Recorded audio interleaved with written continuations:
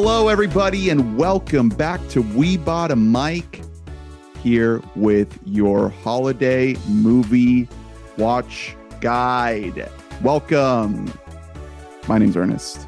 I am the little gold man himself. My name is Hunter. Hunter Oscar Mobley. Oscar, I don't think would be a good middle name for you. Doesn't fit.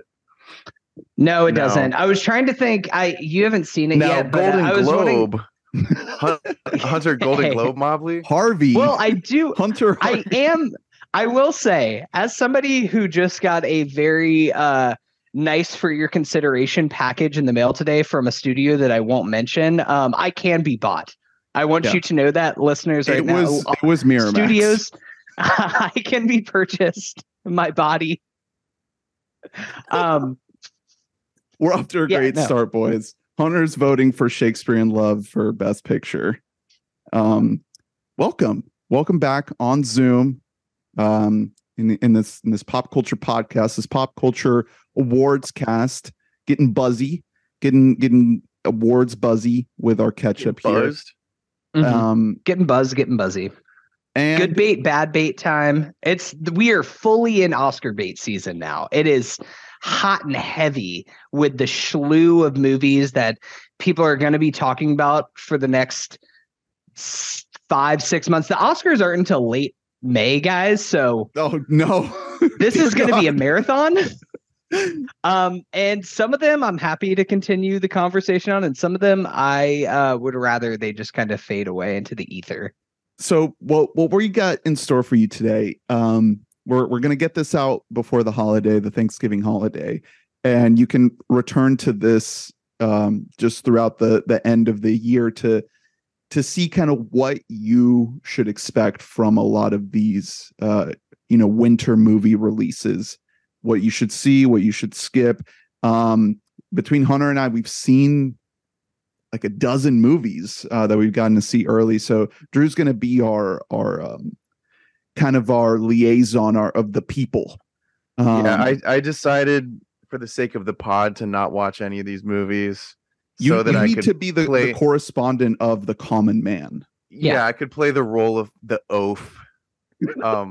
It's just going to be really hard for me, but I've been sticking it out to like, I want to watch these 3 hours of freaking bait movies so bad. Well, Drew, we should say, like, you haven't seen it yet, but you bought the Till action figures.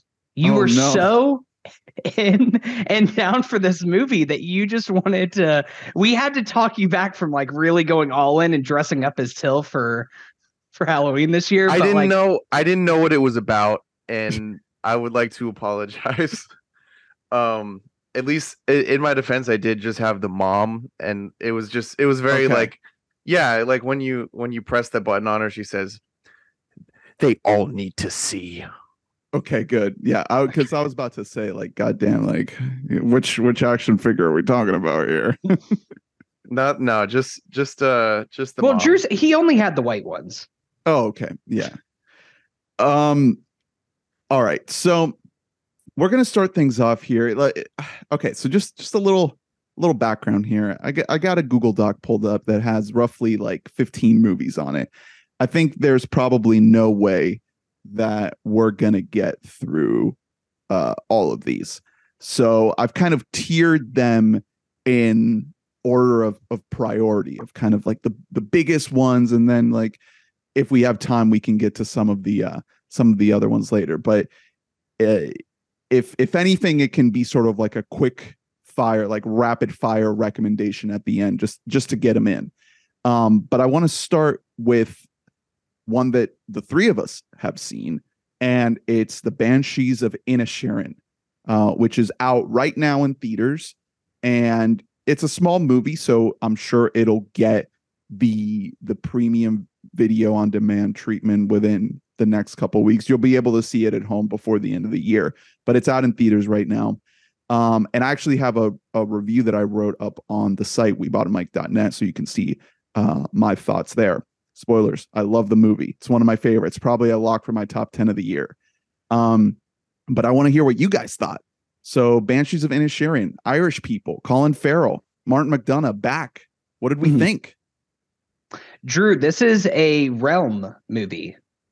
Ireland? The Realm is 20th century Ireland. So were you able to get enveloped in that world, or how are you feeling?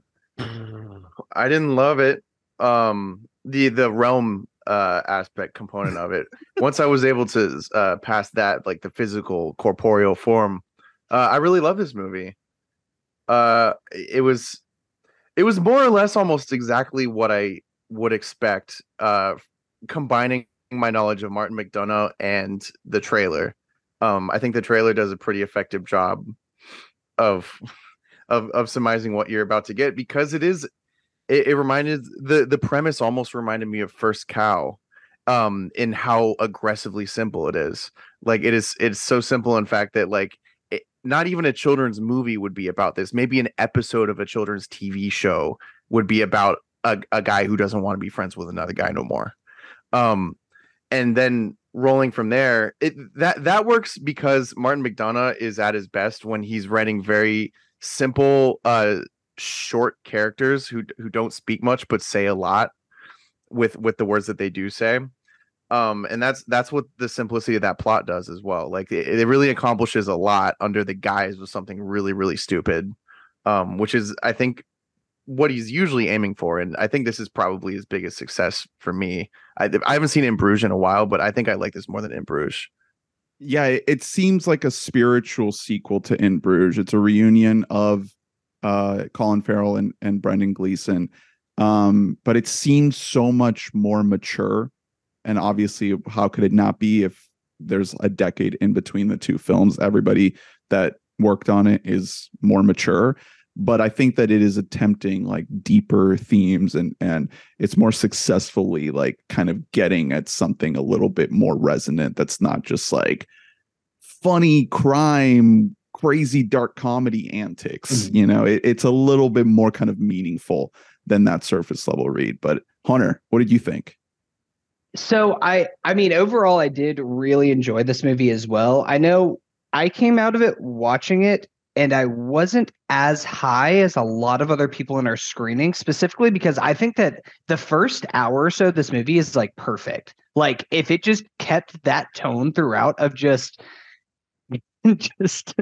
Colin Farrell being everyone's favorite beta who just is not getting a fucking hint about a guy just not wanting to be his friend anymore. All that shit works so well. And I think that Martin McDonagh kind of makes it a little bit more dramatic as the film goes on and tries to add a little bit more commentary of this point in time in Ireland and what's kind of happening in the surrounding areas. And that stuff just didn't really work for me as well. Just didn't quite nail that tonal juggling act that you look for in a lot of these movies. But I mean, Colin Farrell and Brendan Gleeson, just their dynamic is one of my favorite 1-2s in any movie I've seen this year. Like I just want to see any scene between the two of them because it's just absolutely electric. Carrie Condon is also great, even though she's kind of a little bit victimized by some of the aspects plot-wise that didn't work for me as well in this movie. She's still, I mean, she's of course our Better Call Saul queen. So gotta support her in anything. What does she do in Better Call Saul? She's the daughter of Mike's daughter. Oh, yeah. Mike's daughter. Wow. I didn't even catch that. Wow, yeah. That's amazing. Also, Barry Keoghan is in there. Yes, being a little shithead. He's more than in there. He's my favorite little rascal ever. He's always up to something. Every time he pops up in any movie, it's like, okay, here we fucking go. I mean, if he was your son, you'd beat the shit out of him too, right? Like you'd abuse that kid. I'd make him become the Joker. Yeah. I think this is a really strong cast, and I think the way the story plays out is really effective. I mean, without kind of giving away all the revelations in the movie, it goes from being this really funny, almost like broad comedy to this insanely dark, just unraveling. It really is a movie that's kind of split in these two halves.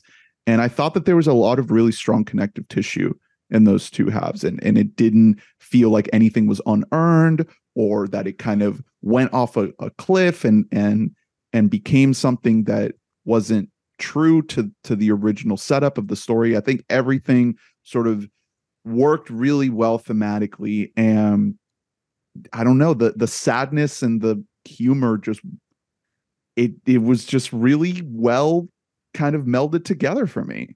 Yeah, and it was, I don't know, because I from the jump I really couldn't stand Three Billboards Outside Ebbing, Missouri. At this point, the general consensus on that movie has shifted a little bit more toward the negative than it was back then, definitely. But it was because Martin McDonagh was overstepping his bounds, trying to sort of implant his sensibility onto pretty complicated American politics. Yeah. When this is like his bag, like where he's they coming home, and everything happening in the background plays into it. First of all, just the fact, so we're about 100 years ago, I believe. We're in like 1923. Yeah. And, which is wild. Like I did not expect that. For some reason, that just was not something I was aware of going in. Yeah, well, you don't really know for like maybe the first half hour, because by the fits everyone's wearing, it definitely seems like 20th century. But then they're walking the houses, they're walking through what look like borderline ruins. But that's just what it looks like over there, like right now, though. At any given point. Yeah.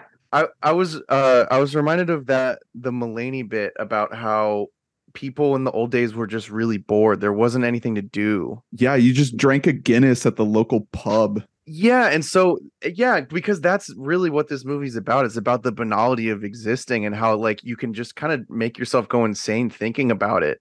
About how like days are just slipping by and nothing is happening on this, on this weird ass little island they're on. Inisherin is the name of the island, by the way. It's not the name of my favorite red-haired British rascal singer, which is what I went to the movie thinking. But that plays all very well, and then also the fact that on the mainland a civil war is happening. Yeah. Like a lot of the time thematic things like that don't work for me, but I really love that was going on because, and it's almost, they almost touch on discussing the parallel in the movie between like this guy who just decided he I don't want to like you anymore because I would rather, I don't want to talk to you. Yeah. I want to switch things up. I want to try to possibly be significant in some way.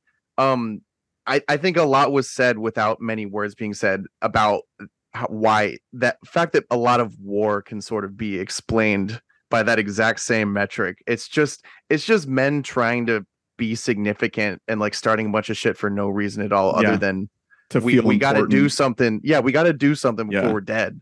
But also the idea of like these guys have been friends forever. And to me, it's almost like this fable of like every once in a while they get into a spat. Like they're always up to something, these two fucking guys. But this time it's a little different. This time they're taking it a little bit too far. And that's the story that we see play out. And to tie it to the Civil War, it's like, I think this, Ireland's a very small nation, and I think the root of that war was Protestants versus Catholics. And in a lot of cases, it was brother against brother, and family member against family member. So to have it be tied to this friendship is like, these guys, like, they love each other. They're always going to love each other, but they're still at odds for some just kind of nonsensical reason. And it doesn't change the fact that they will always care about each other. But at a certain point, like, there's a rift that can't be ignored and sometimes can't be fixed. I think that like one of the things about this movie that I loved about it's kind of played for humor because these are like two grown-ass men that are having this argument. But I don't want to get into too much specifics of the movie itself to like get in spoiler territory. But the reason why this rift happens is because Brendan Gleeson fancies himself at least as like an an intellectual, somebody who wants to leave a lasting mark, leave a lasting impression on Earth. He's like, all we do every day is just sit around and fucking drink beer and talk about what was in your fucking donkey shit. And like, I want to do something else with my life.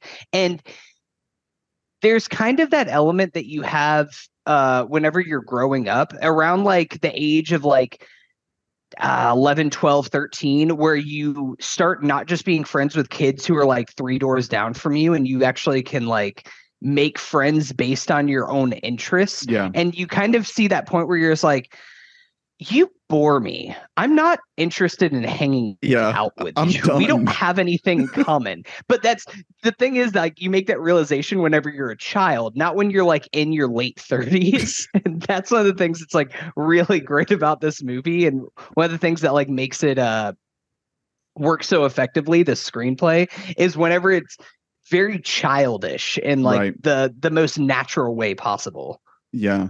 Yeah, because it is a natural instinct. Is I think especially a dudely thing. Like this is the 2 dudes that are inside all of us. That's exactly what I was gonna say. Yeah. Yeah, one of us wants to just kick it, and just shoot the shit every day. And then the other one's like, I was meant for something more, And it's always, and the it's answer always a struggle.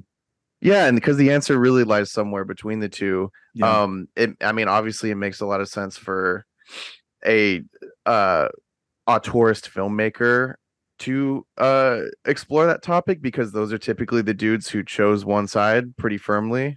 Right. And that struggle with that choice in their lives and with their families, I'm sure. Yeah, that's exactly. Mm-hmm. Like if you were an auteurist filmmaker who is like that hands-on with your works, like you picked Brendan Gleeson. Yeah. And it can work out, but also like, you could start going a little crazy there. Yeah. You might lose a finger or two in the process. Yeah, and the movie, like, it makes you really sit and think for a while, because it's just like, these 2 guys, they take things so far and things get so out of hand, literally, and you just think that, like, if only Colin Farrell's character would have just shut the fuck up for a second, and not had to like say random bullshit all the time, and respected his friend's desire for silence. And if only, to be honest, Guy and I have gotten close to this level before with each other, when I just won't stop. But if only we've gotten close to it before. If only Brendan Gleeson would have just been like, you know what, like, I'm just gonna put up with this guy's shit. I'm just gonna sit here and I'm gonna tune him out. I'm just gonna disassociate while he blathers on, and everything's gonna be okay. That sounds great. Sounds very healthy. What else are you gonna do? Are you gonna be like the sister? Yeah, they aren't exactly like therapists in 1920s Ireland right now. So he's just because the therapist is the priest, actually. Like the priest who's just listening to everyone's the island gossip and just like, what do you want to repent for? Is it a crime to not be friends with the man anymore?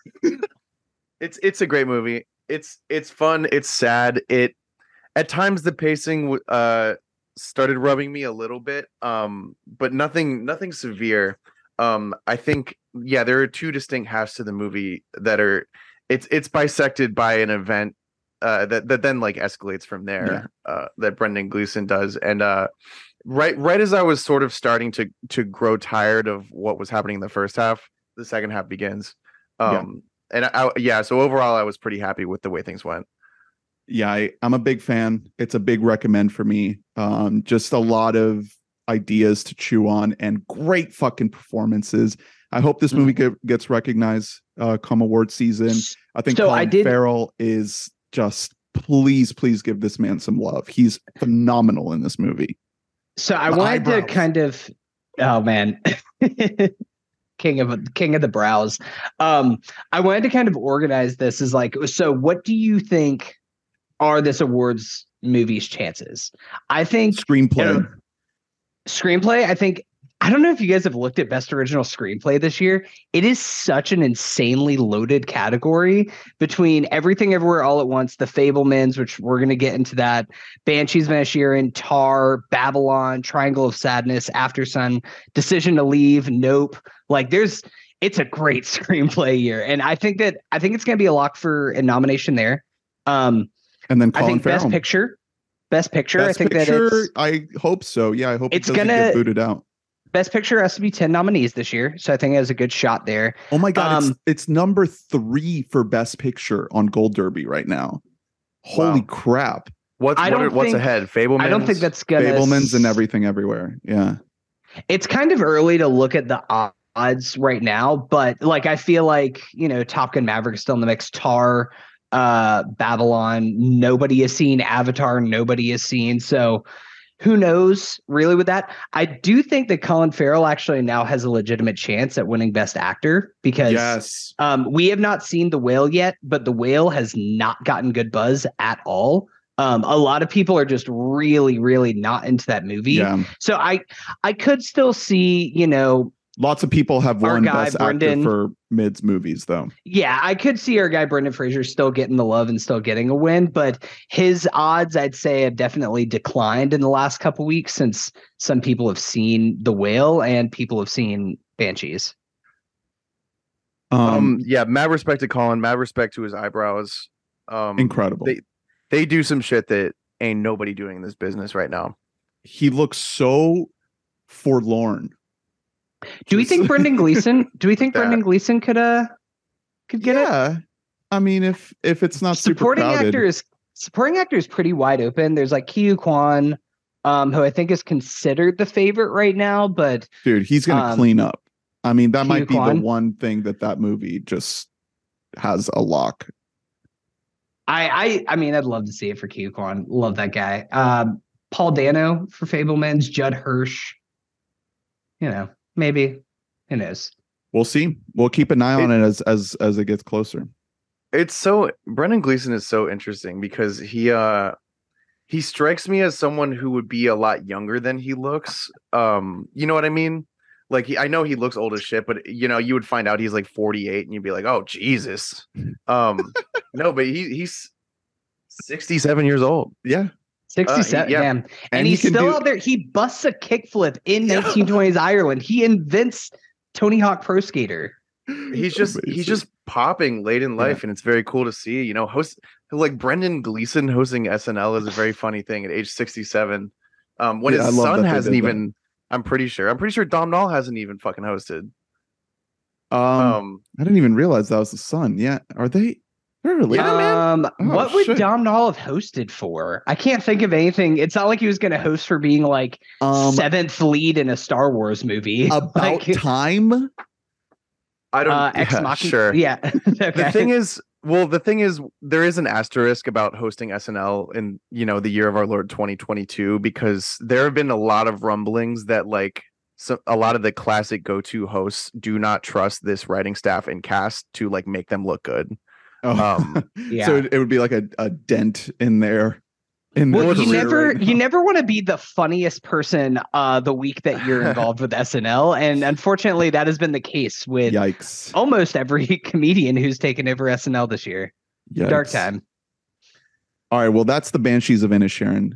It's in theaters right now, coming very, very soon to video on demand. I think it's a big old recommend from the three of us. Drew, I wanted to give you the spotlight here for a second, since this is going to be a very Hunter and me heavy episode. I want you to talk a little bit about Weird, the Al Yankovic story, because I saw that you had. What is this looking like in the awards? Yeah, what's the Daniel Radcliffe Oscar run looking like?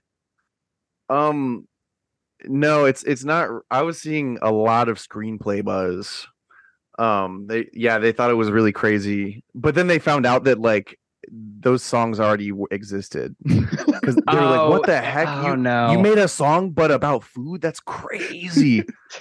So yeah, I like to support parody in all forms. It's it's not in its best it's not in its halcyon days at this point. The art of parody, the art of film parody in particular. That said, I didn't go into Weird the Al Yankovic story with the highest expectations. It is a Roku original. Yeah, you can only watch it with ads in the Roku app. Only you cannot skip those ads. You cannot pay. And it's really $3.99. And they bust your balls so hard because they give you like a good clean 30 minutes with no ads. So you're like hypnotized. And then they start and it's every like 5 fucking minutes. You're like, you pieces of shit. Oh my God. What are we doing? Roku, you don't need to make original content. I think this movie would have gotten made regardless. Because it has a lot of like the classic players behind it. Like Scott Aukerman is the CBBCU. Yeah, exactly. CBB. So that means it has UCB behind it, which is just like a treasure trove of comedians and producers. It also has Funny or Die behind it. To the point that they get like a little, production stamp before the movie starts, which is really funny to see. It's like, what fucking year is it? But that is because the guy who directed this and wrote it, Eric Apple, in 2010, he made a fake Weird the Al Yankovic story trailer on Funny or Die. Like he made a fake trailer for a fake biopic that, starring Weird Al, just as like a funny little sketch idea.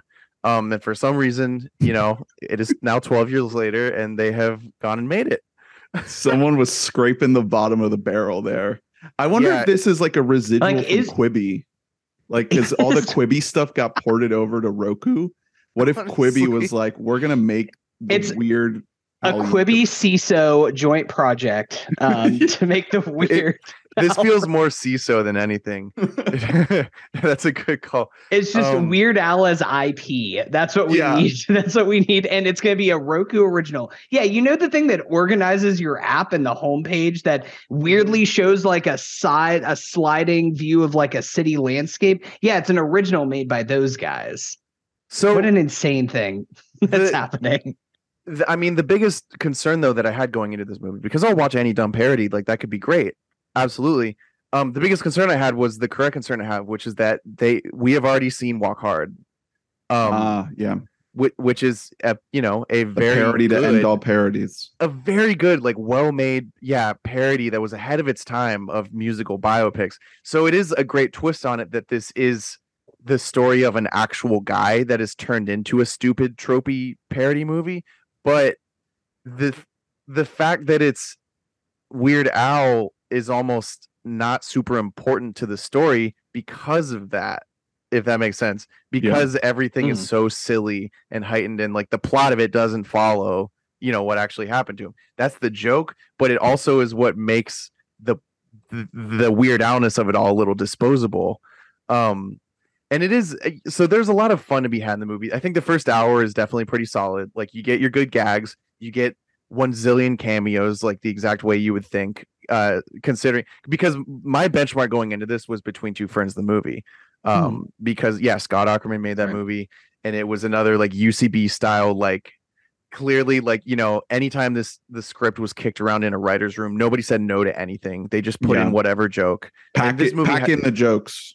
Yeah, and this movie definitely has that feel. Like just it's wall to wall with jokes. They're not all great. The movie itself, I guess, is it just feels disposable. I wonder if I'm biased inherently because of the Roku, because you have to watch on a Roku.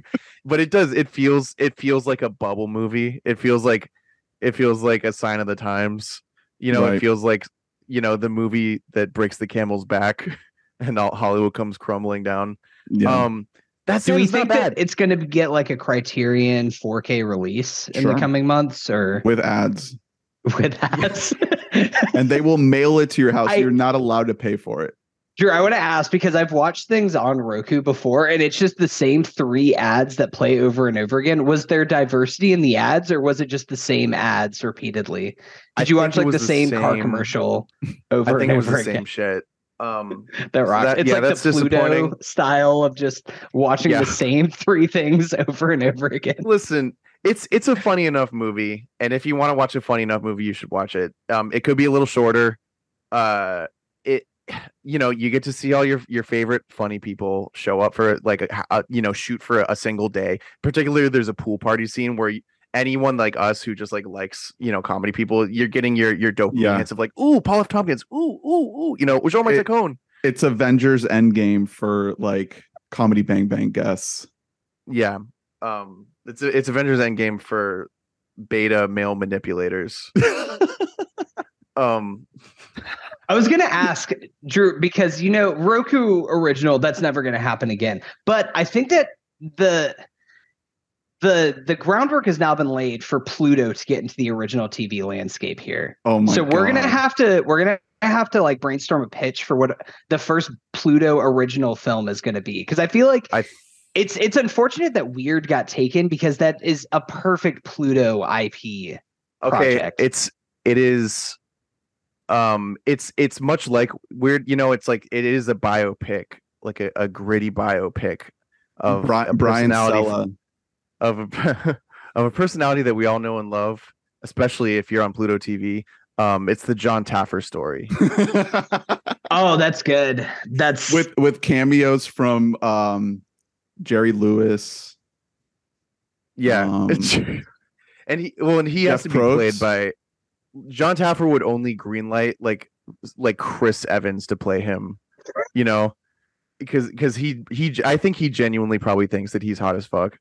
I was thinking of Jerry Springer. Yeah, that's what I was gonna say. I think that Jerry Springer a Jerry Springer show would work really well. Jerry Springer had a movie in the 90s. Did you guys know that? About his life? Like a memoiristic? A fiction? Not a biopic, but there was a movie just like how Howard Stern did. Jerry Springer had one. Oh. I knew about Howard Stern having his own little Ringmaster. Google lists Jerry Springer as the former mayor of Cincinnati. Like that's like his main thing. Most well known for. Yeah. And when is he going to get back into politics? It's a great time. Host of Baggage, Jerry Springer. Okay. Yeah, he stars as a fictional version of himself named Jerry Farrelly, host of a show similar to his own show called Jerry. So yeah, this movie it's definitely watchable. It's if you want to watch a fun comedy, watch it. It's also kind of stupid and sure. Weird Al. And that's okay. I don't have an incredible connection to Weird Al because he genuinely is just someone who kept on plugging away at like a very simple idea over the years, and it's very impressive what he's accomplished. His niche, but it's one of those things where it's just like, wow, no one had really done that, huh? Before this guy, no one had thought that what if I took these words in this song and I just made it about like food. So you guys weren't Weird Al kids? Well, that one album that White and Nerdy is on, I mean, Straight Out of Linwood. That was a big comeback for him. I got so sucked into that album, man. Like that was like a bad addiction that I had to that album. It was like I was hooked on that shit, man. I'm off the stuff now. This might make me relapse. I can't watch this movie. Maybe you can't watch this thing. I have to tell you guys something. It's something I don't know if I've ever told this to you on or off mic, but I loved Weird Al whenever I was in like elementary school. Like I think that I had a CD or two of his from LimeWire that like I burned. It was just like a parody disc of like mostly Weird Al songs, but also just other parody artists. And for my 5th grade talent show, I did a performance of what I bought on eBay to like I Want It That Way. And I had a pet rock. I had like all the things from the song I bought on eBay. Did you do the it was probably the coolest, the sexiest I've ever been in my life. I peaked at 10. Did you do the boy band dance moves? Yeah, of course. It was like just me up there. Oh, amazing. Is there a clip of that? Can we show that? Maybe we'll have to put it up on the socials somewhere. Yeah. I'll find it. I'll do some digging. All right. Well, that's Weird, the Al Yankovic story. Or is it just Weird, the Al Yankovic story? No colon. No, very it's not important. Like fucking like no, it's not like Foster the People.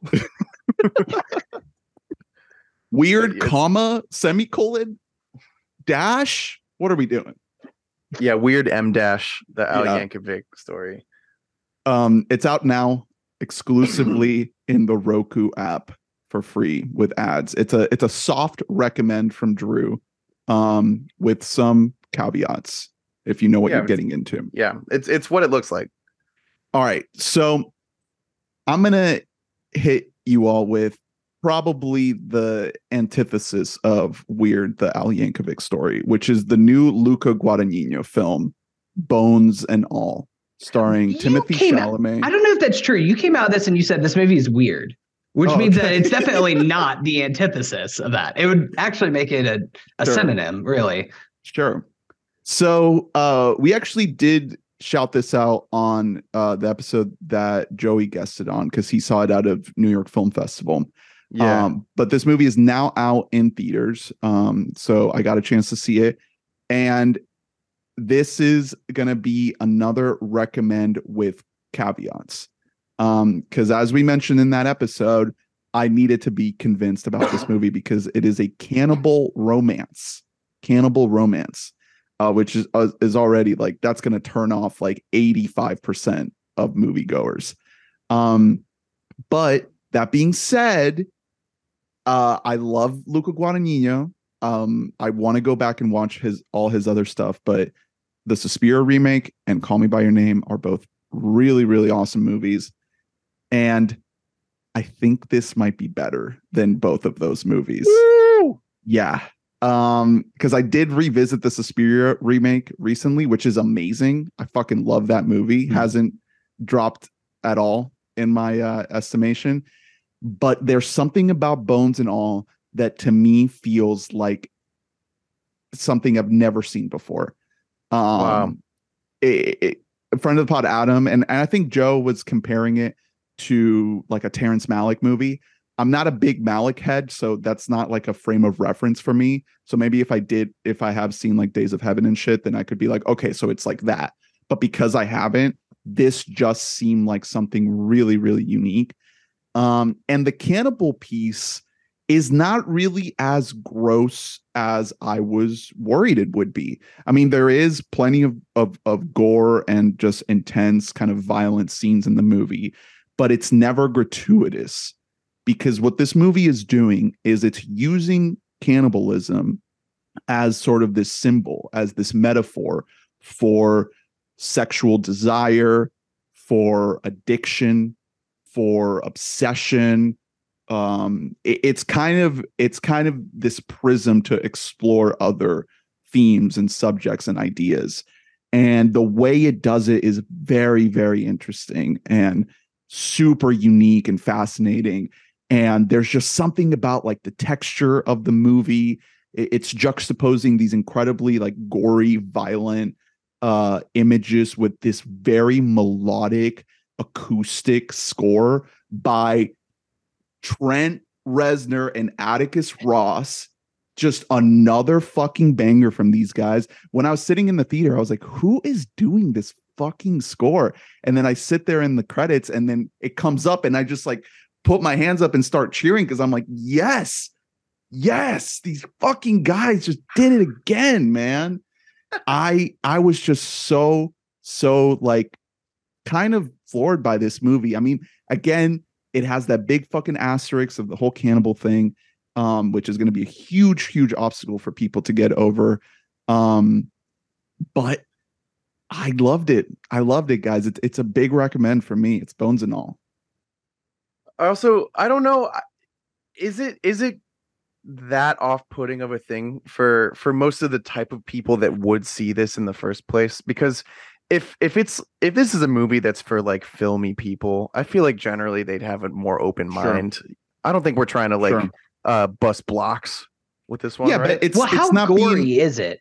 Like, it has some gory stuff. Yeah. I mean, there's like shots of them like chomping into fucking people, you know? So it's not going to win like best picture then, is what you're saying. It's going to like old ass white dudes in Hollywood are not going to gel with this movie. No, but it doesn't, the way the movie is kind of edited, like shot and edited.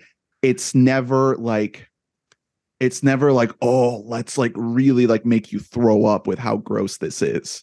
You know, it gives you just enough and then it cuts away, or it frames it in a way where it's just like you're not really like in the guts. You can see like just enough to get the picture. It's a really Luca, man, like he's so talented. He's so talented. He knows exactly what to do. It's all very measured. It's all very precise. And these performances, y'all, like Timmy, dude, oh my God, he's so good in this movie. Timmy, he is unfucking believable. One of the most unique characters he's played yet. He plays this guy named Lee, and he just owns the screen, man. And for a while there, I wasn't sure about his chemistry with Taylor Russell, their whole romance that starts to blossom. I think the first half of the movie, you are very unsure about like, these two, do I really see them together? But by the end, I was sold. Their acting, it's kind of undeniable. By the end, you're just like, yep, that I'm here. I'm here for this. I'm here for these two. Mark Rylance is in there. He's a creepy motherfucker in this movie. Just being super like you see this guy walking around the street, you're like, that's a fucking cannibal. Do not allow him near your family. He will eat them. Just the creepiest motherfucker in the world. Who else? Michael Stuhlbarg is in there for like one scene, and it's like one of the best scenes in the movie.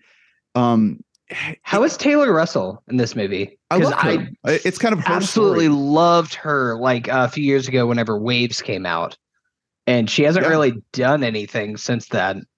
She's fantastic. I mean, this is her story. We basically follow her journey. Her father is played by I believe his name is the guy from Moonlight, Andre. Yes, it is Andre Holland. Yeah. That's what it is. So he pops up in the beginning as the dad. He's only in it for a little bit, but his presence is throughout the rest of the movie, because essentially like he gives up on her. He's like, I can't help you anymore. You're on your own. I did everything I could. You're sick. You're not normal. And I can't deal with this. I can't keep like helping you as you become this cannibal. And the movie never uses the word cannibal. You never hear the word cannibal. You never hear the word cannibalism. And I think that's a very deliberate choice, and it lends to this thing that I was saying earlier about like how it's like this prism for symbolizing other things, like sexual awakening, and even like this idea of feeling like you don't belong and wanting to find people like you that you can connect to. So it can be like this analog for homosexuality. So it's trying to do kind of a lot with this idea. It's trying to frame it and reframe it in a lot of different ways. And I just found it really, really interesting and really fascinating. And I highly recommend it. I can't wait for you guys to get around to it and let me know. Yeah, I buy in. I'm in on that one. I'm really excited, especially hearing that it's more, because I mean, I was definitely the lowest on Call Me by Your Name out of the three of us, just because I thought that movie looked beautiful. And I thought our boy Timmy was amazing in it. I wasn't as sold on Armie Hammer and his role, and turns out like good job by me. Yeah. I was like, I feel like he just wants to take a fucking bite out of Timmy and every scene that he's in with them. I'm really excited for this. You taught him well. Yeah. Really, really excited. It's Bones and All. It's out right now in theaters, and I'm sure it'll go to streaming within the next month and a half. I'm confident of it. It's a small little movie. It's not going to play for weeks and weeks. So check it out. Hunter, why don't you pick something out of this list, or do you want me to pick for you? No, so I'll go ahead, because whenever you were going to Bones and All, I was supposed to go see Bones and All with you, and then a hurricane came through Central Florida and moved a bunch of things around in the schedule, and I already lined up seeing a different movie and couldn't make it to Bones and All. But instead, what I saw is going to be a movie that is hashtag running this year, and that is She Said, the Maria Schrader film that is goes into the New York Times expose that really kind of takes down Harvey Weinstein and exposed all of the sexual assault allegations and harassment and toxic workplace, and really goes in. It's primarily focused on Harvey Weinstein, although it does kind of focus on Hollywood and really mass workplaces as a whole as kind of a central hub for this type of behavior. And overall, I really enjoyed this movie. I can't fully. I'm interested to know what other people think of this movie. It kind of flopped at the box office. Picked not a great time in the release schedule to come out. Honestly, it should have waited a week or two, but I'm kind of a sucker for a good reporting movie. Like, I love movies like Spotlight, or not The Post, because I think that The Post is a hot fucking mess of a movie.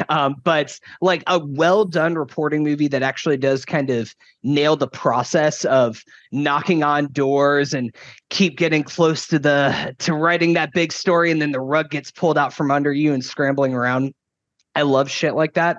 So for that reason, She Said really worked for me. And that's primarily because the two performers, Carey Mulligan and Zoe Kazan, both of them are excellent and should be considered in contention for Best Actress and Best Supporting.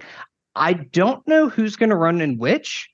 I could see them trying to put Carey in lead and Zoe Kazan in supporting, even though they're kind of co-leads in the film.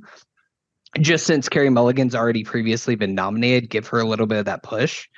But yeah, I mean, this is a movie that's subject matter a lot of people just might not want to be into. Not as drastic as something like Bones and All, where it's a straight up cannibal film, but it's a tough thing to watch. There was a family, while I was saying in the screening, it was a public screening, and there was like a family that wandered in, a mom, a dad, and then like a little boy, probably like, I don't know, like 6, 7 years old, who wandered in like an hour and a half into the movie. Oh no. And they wandered in and they could see them like trying to shuffle around, find 3 seats next to each other, definitely just wander into the wrong theater, and nobody caught them. And they were probably just bored watching Wakanda Forever. They're like, I don't they just were like, fuck this, I was walking something else. But the scene they walked into, they're like, this is too woke. It was find another movie. And then they walk in, and it's a scene in which they have the guy who plays Harvey Weinstein on like a conference call being like, they're fucking liars. I'll kill them. I will kill them. They don't know what the fuck they're talking about. Really good. Funny because I would like instinctually I would say that the movie must lack subtlety to depict him that way, but that is actually exactly the way that he acts and always has acted. Yeah, no, that's the thing. And I will say, the guy who actually plays let me get him pulled up here. So he's in the movie? So you only ever see like the back of his head and his voice. And it's really tastefully done, because whenever I saw that actually there's a guy playing Harvey Weinstein in the movie, I did kind of recoil a little bit. Like, I don't want to like even see just like any kind of dramatized version of this person who's just like one of the most despicable, rotten people in Hollywood history. They went with like the tasteful route that, for example, Michael Bay went with when he depicted George W. Bush in Transformers 1. Of course, yeah. Honestly, handled with the same delicate hand. He like asked for donuts or something. He's like, yeah, hey, give me some more Doritos. It's actually done exactly the same way, except it's the Harvey's asking for something else aside from Doritos. Oof. I think that's because I am curious to see what this is going to get, especially because it seemed to not land flat with audiences, but not. Dude, it wasn't received with the same uproar that nobody saw this movie. I mean, people who saw it seemed to like it. Okay. It's just people didn't see it. It premiered at like number 5 or 6 at the box office. Yeah, it's not great when it has a the budget menu. The menu was number 2. It had a $32 million budget. It made $3 million. It got And that smoked is by rough. the menu. Yeah, by the menu. Get out for line cooks, right? Wow. I would still say that despite maybe audiences not being drawn to it as much, I think that this is going to be a heavy contender for best ensemble, because even outside of the two leads, the ensemble is incredible. Patricia Clarkson, love her. She's great. Who is Ashley Judd actually plays herself, since she was one of the first people to actually come out in the New York Times expose talking about how Harvey objectified her and everything that he did to her whenever they were on it. It's funny.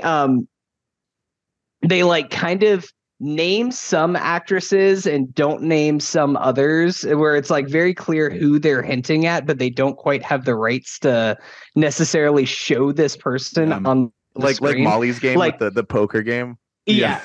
Although Gwyneth Paltrow plays a key piece in this film, and Gwyneth Paltrow is not in the movie itself.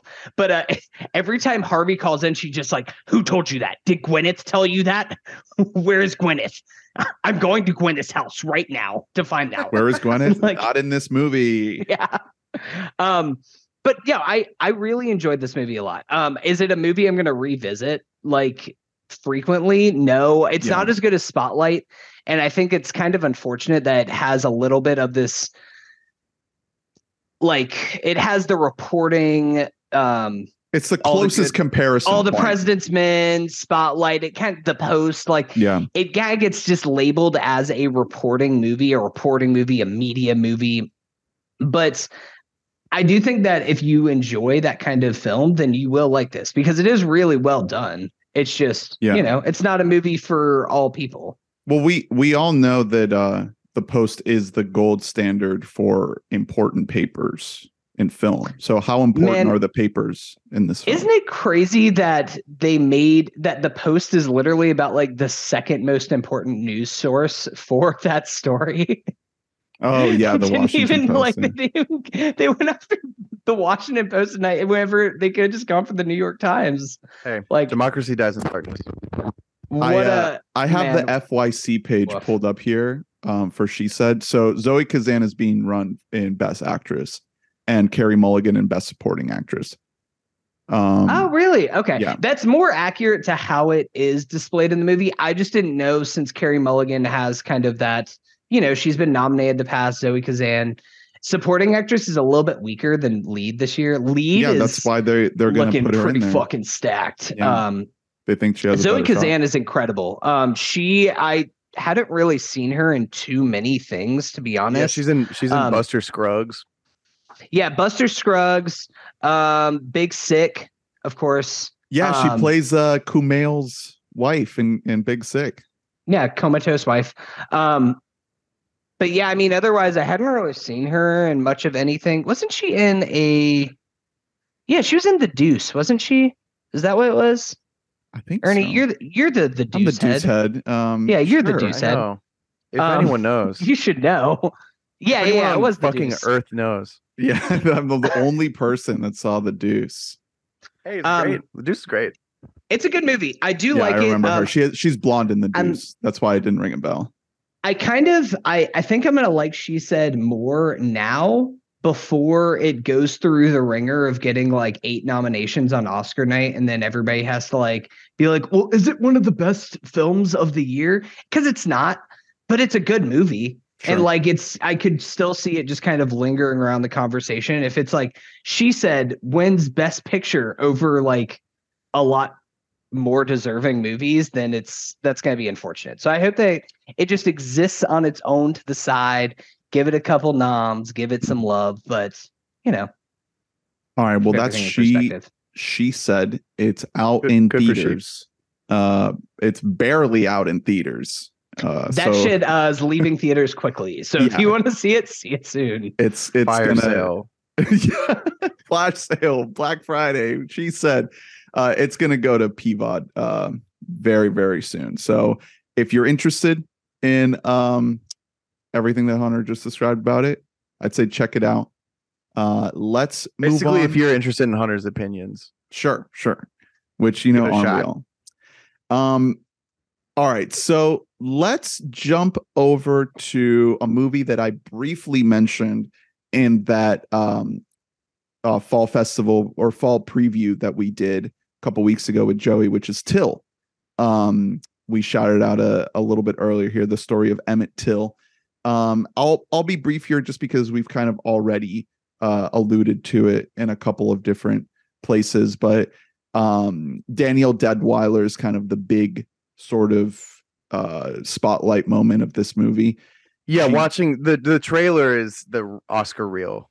Right, exactly. She plays the mother of Emmett Till that has to deal with like the lynching of her son.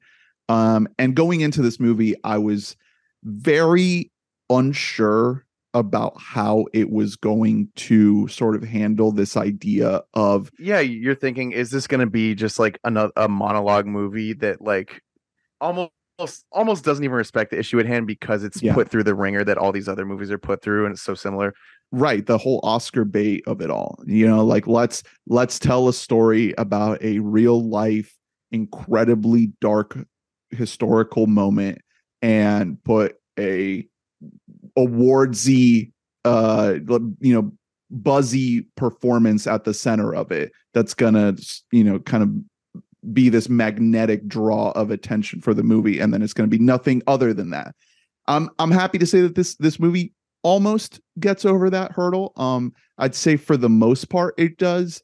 There's a couple places where I did feel like it struggled to get over that, but she is so damn good.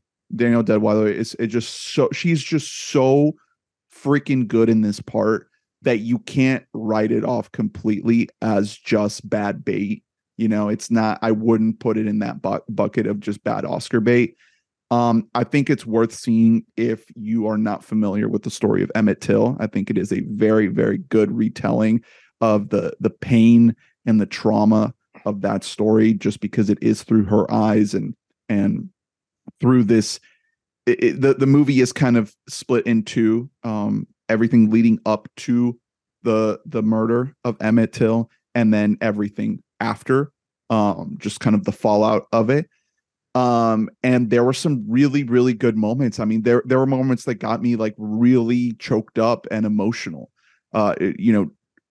especially going into it, knowing the story and like kind of knowing what happens. Yeah. There's this anxiety, and the movie knows that. I mean, it doesn't fully play its card, but it sort of like digs into that in the opening stretch where it's just like, okay, we know what we're doing here. We know what we're getting into, and we're going to acknowledge it in these very subtle ways. I'd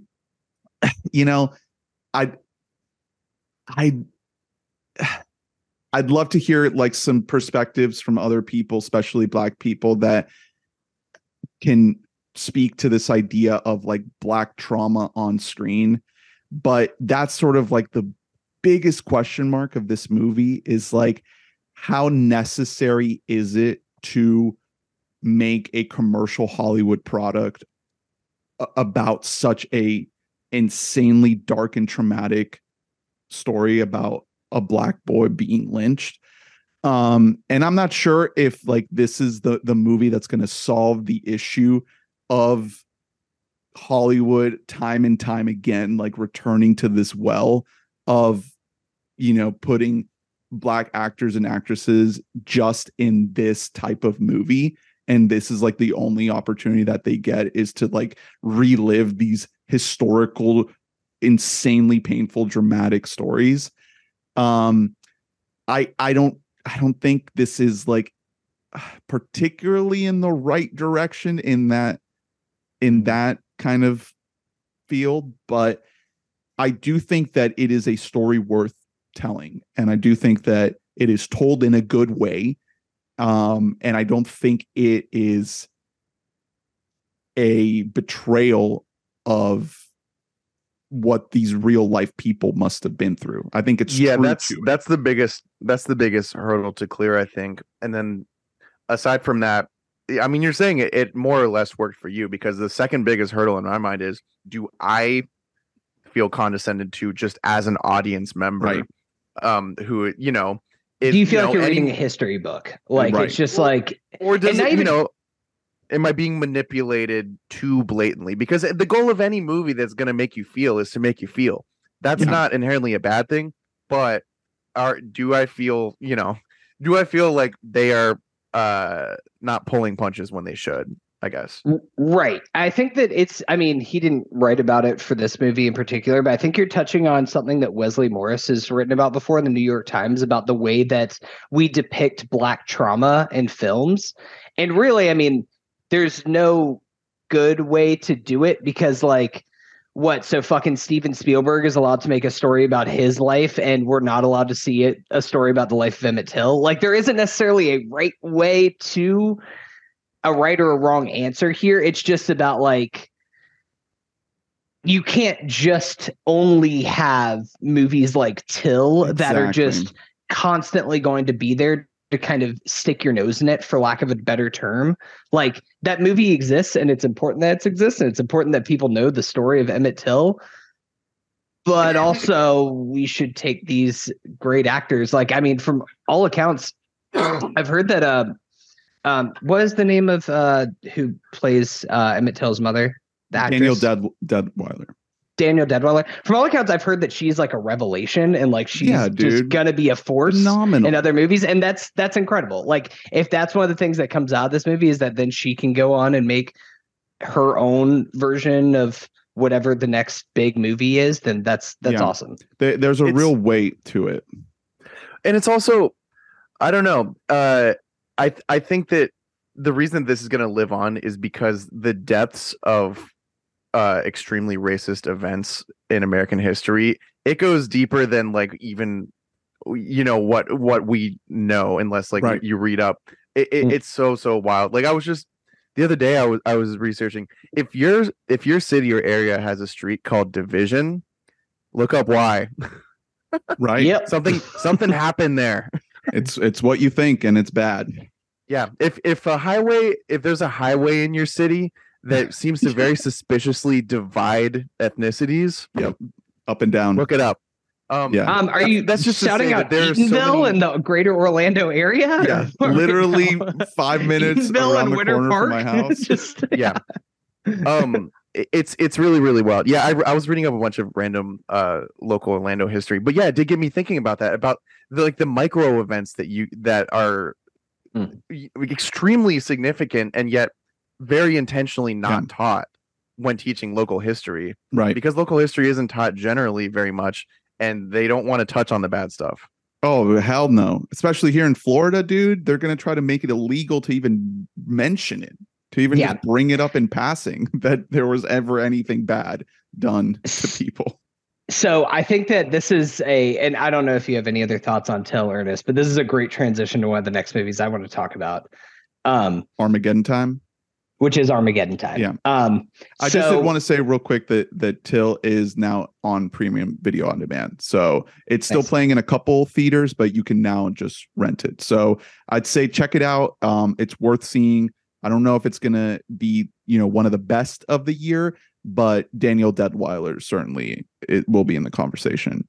Armageddon Time. Let's get into it. What did you think? Don't want to close my eyes. Yeah, is that it's right? Crazy. Bruce Willis?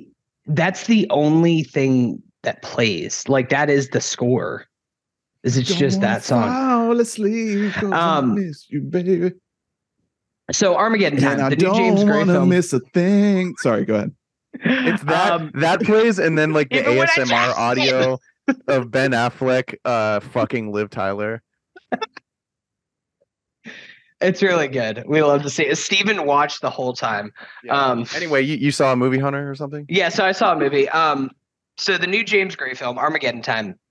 I can't remember.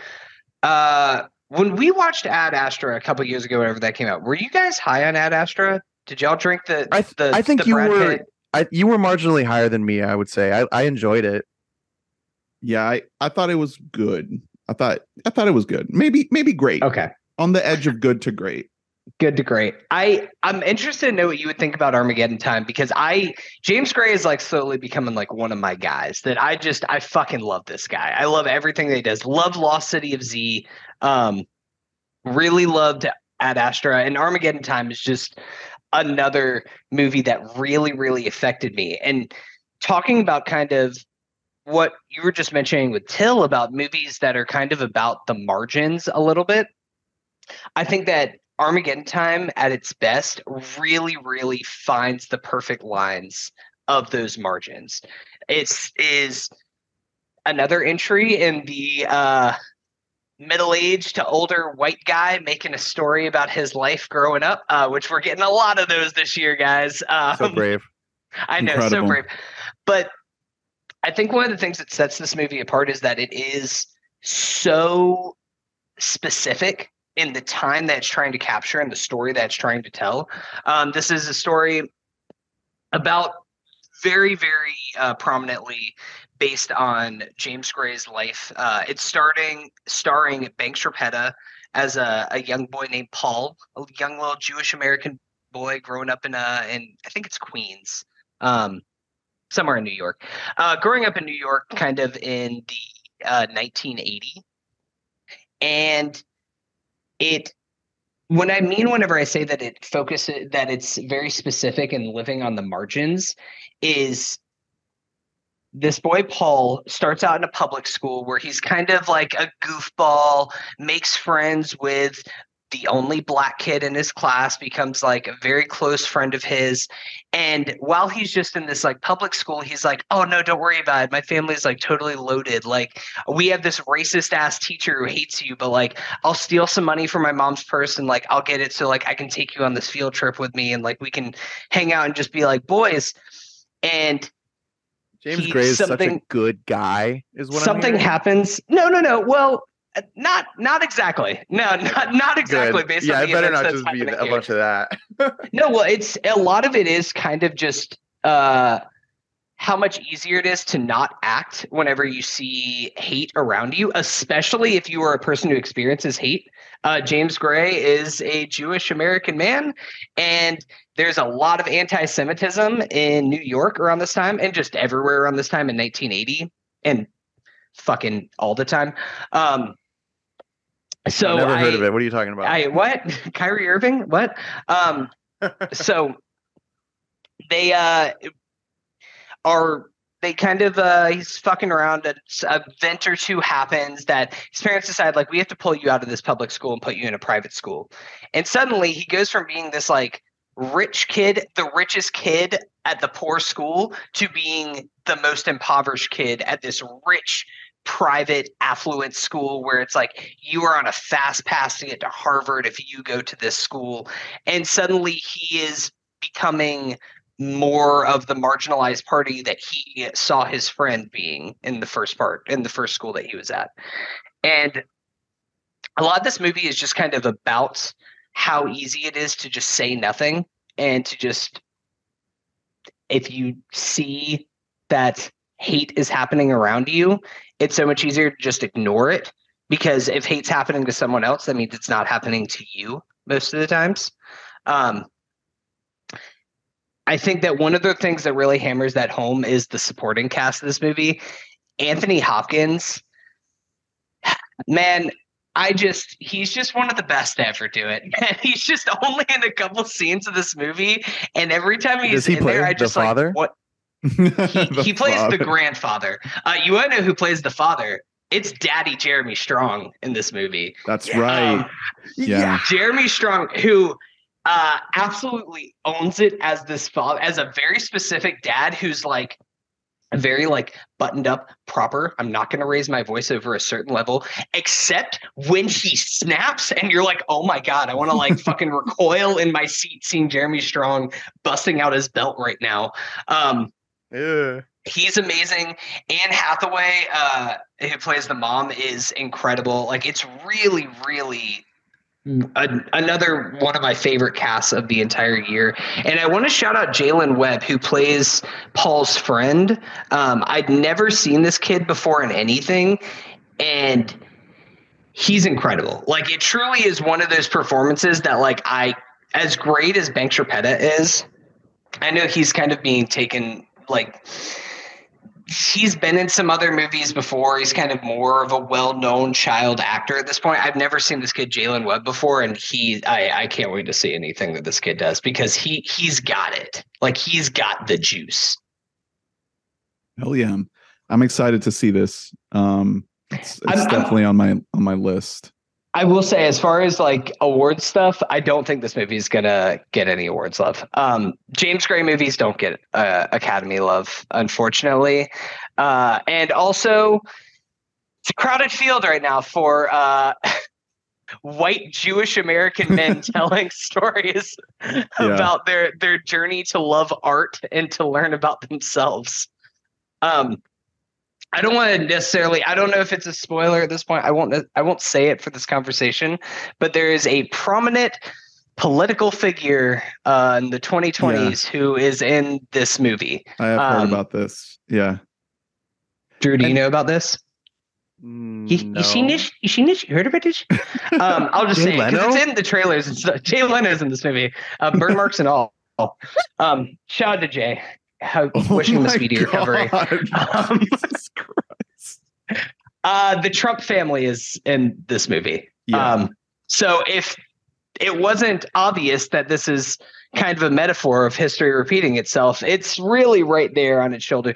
And I've seen some criticisms of just like, oh, it's too on the nose. Oh, we didn't need that to like literally have the Trump family be key donors in this private school. But also like, you know, sometimes people need to be like beaten over the head and see like, hey, I mean, history is repeating itself. I would guess that there's a good chance that that's true.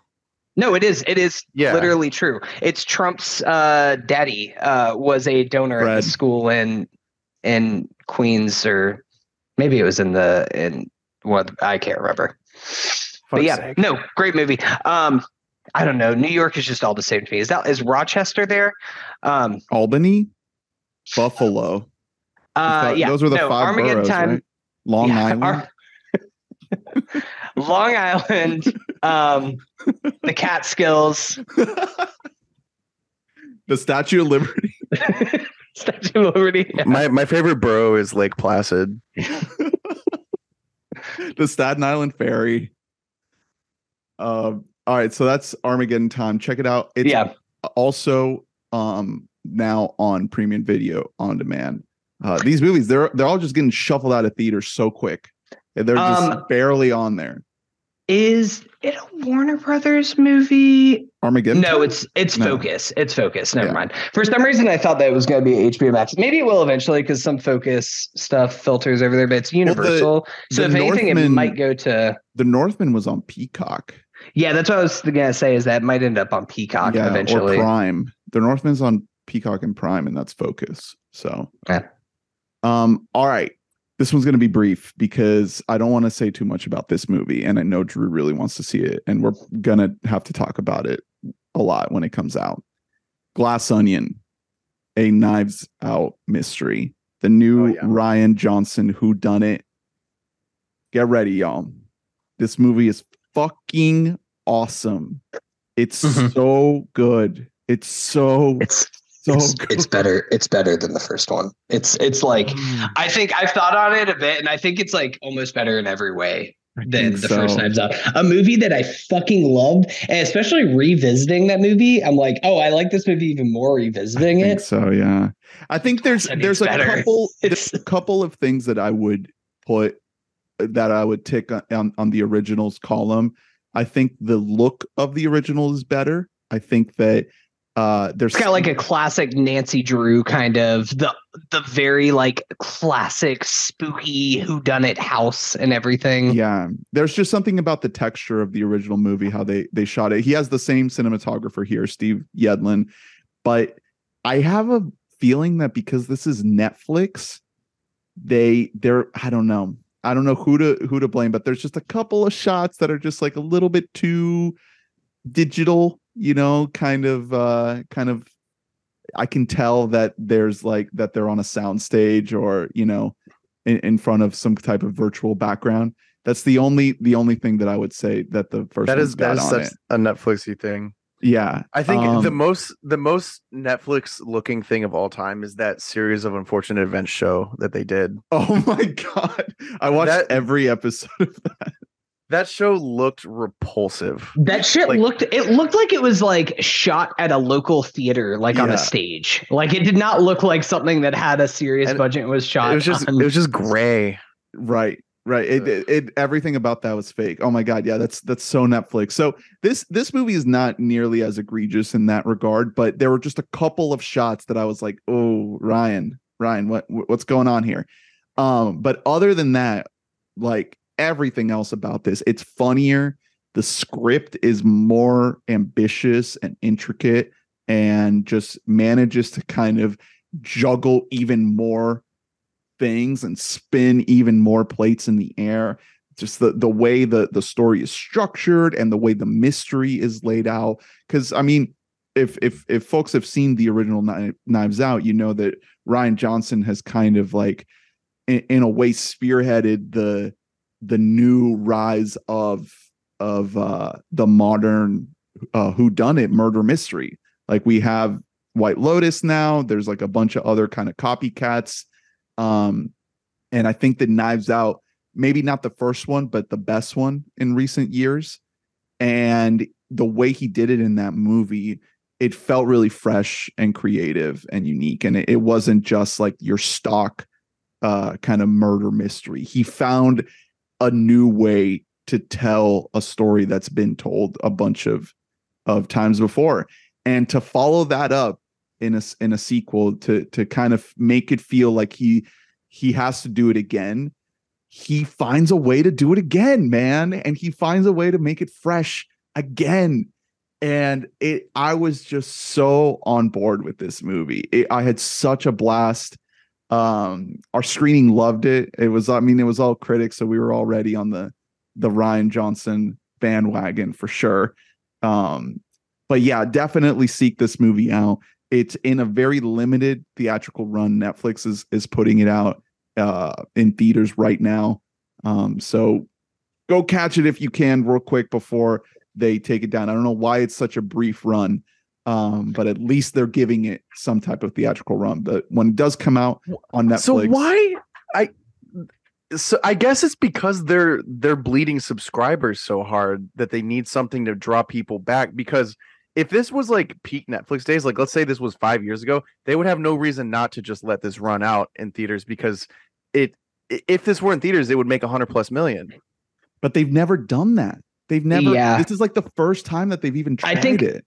Well, because it's a combination of they are bleeding subscribers, and also Netflix isn't the only big corporation to just give filmmakers carte blanche to do whatever they want anymore. Apple's like, hey, come here. You can make your passion project. We'll give you all this money, and also we'll release it in theaters. So I think that Netflix does kind of want to give some of its bigger filmmakers some of that room to grow. For Rian Johnson, it was in his contract whenever he signed to make Knives Out 2 and 3 for them that it was going to be in theaters, at least in some kind of a run. I think it's coming out. So it's coming out this week, Thanksgiving week. Yeah. And I think it's staying in theaters for, it'll be out. I think it's in theaters for like a week or two now. And then isn't it coming out again at Christmas? Or am I wrong? Oh, it's out on Netflix. It's just coming out. It's not getting re-released in theaters at Christmas. It's out on Netflix December 23rd. So it was just such a bummer.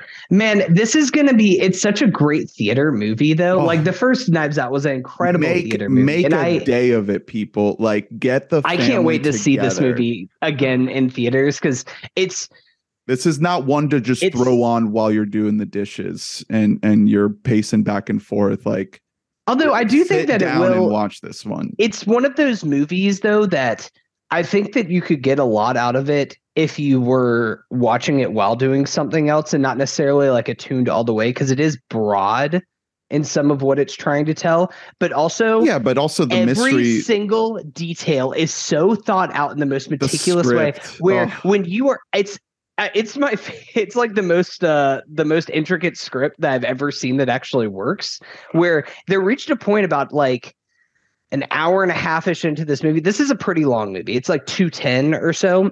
It's longer than the original. where around like the hour 20, hour and a half mark, I was like, there's a lot of balls in the air. There's a lot of stuff here. Yeah. I don't know if everything's going to come together. And then it's like every single loose end is tied up in a perfect way where you're Incredible. like, I was trying to poke holes in it. I was trying to think like, well, maybe that doesn't quite line up. And then I was like, no, you can find a connection for everything. I feel like doing the outline, Rian Johnson had to just be like fucking Charlie Day on the corkboard, just like putting lines to everything, planning every single item out, every detail of blocking and when a certain character is going to walk to a place and then turn around. Like it's everything so meticulously thought out. And that's one of the things that just makes this easily one of the best movies of the year. Like this is a lock for the top 10, lock for the top 5 for me right now. Yeah, I think lock for the top 5. Yeah. Two main thoughts walking out of the theater was, one, we're so lucky that we're living in the time of Rian Johnson making movies, because he's young. He's going to be making movies for a long time. It's not like a James Cameron situation where it's like, oh my God, he's only going to make Avatar for the rest of his career. Like that's all we got now. Like he's going to make the third Knives Out, and then hopefully he's out of Disney. Like there's no way he's going to go make a Marvel movie now, because he made his Star Wars movie and it was possibly the best Star Wars movie, but people hated it. So he's like, cool, fuck you guys. I'm just going to go make original IP now. We're so lucky to get this man, dude. Like bangers. Like we are blessed. We are blessed. And the other thought, Daniel Craig, we are blessed.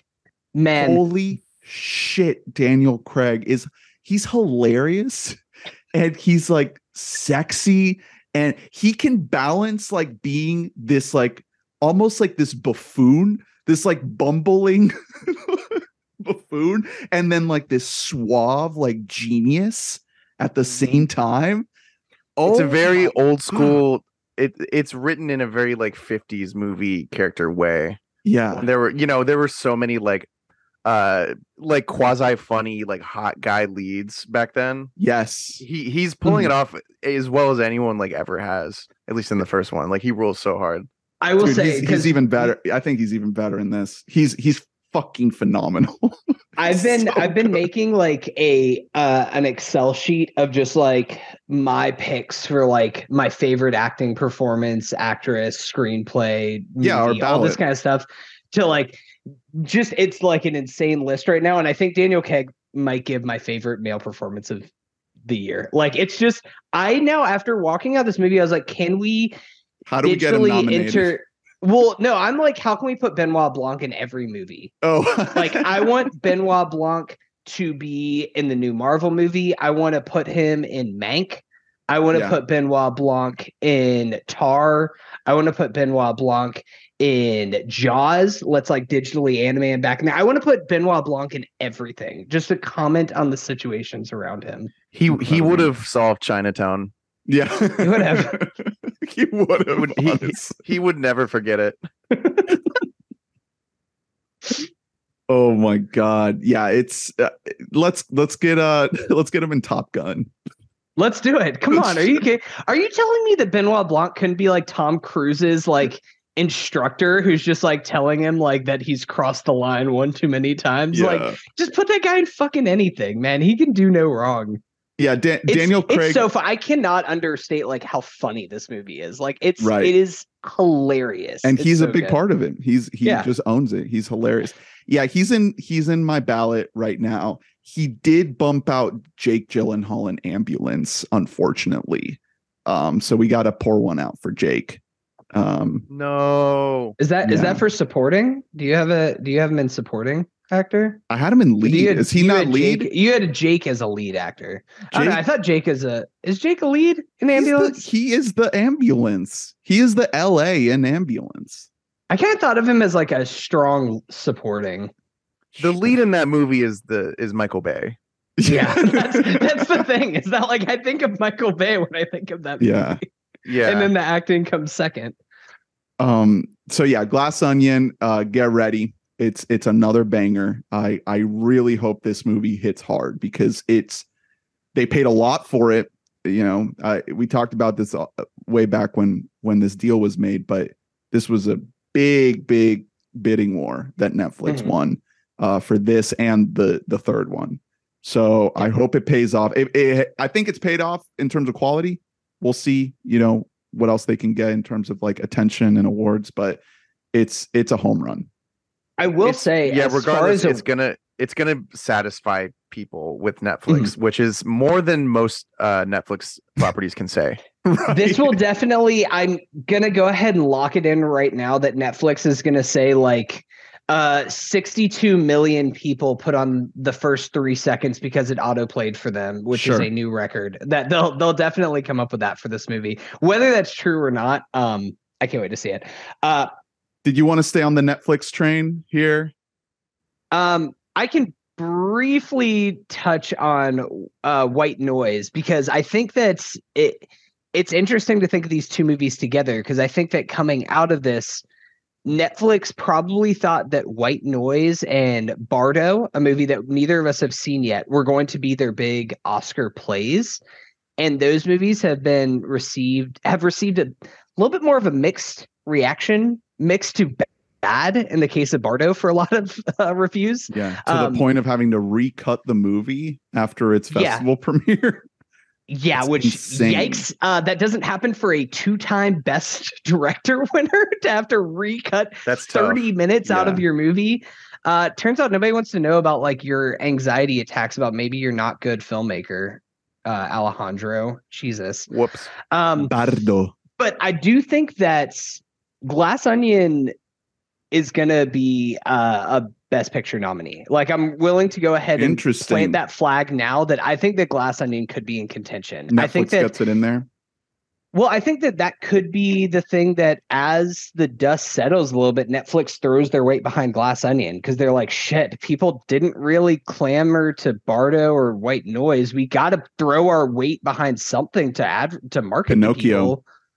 We got our FYC boxes today. Yeah, Netflix is pushing Pinocchio. And man, if there's a box that gets delivered to some people in the beginning of Glass Onion, and I hope that Netflix sends us that box in honor of Glass Onion.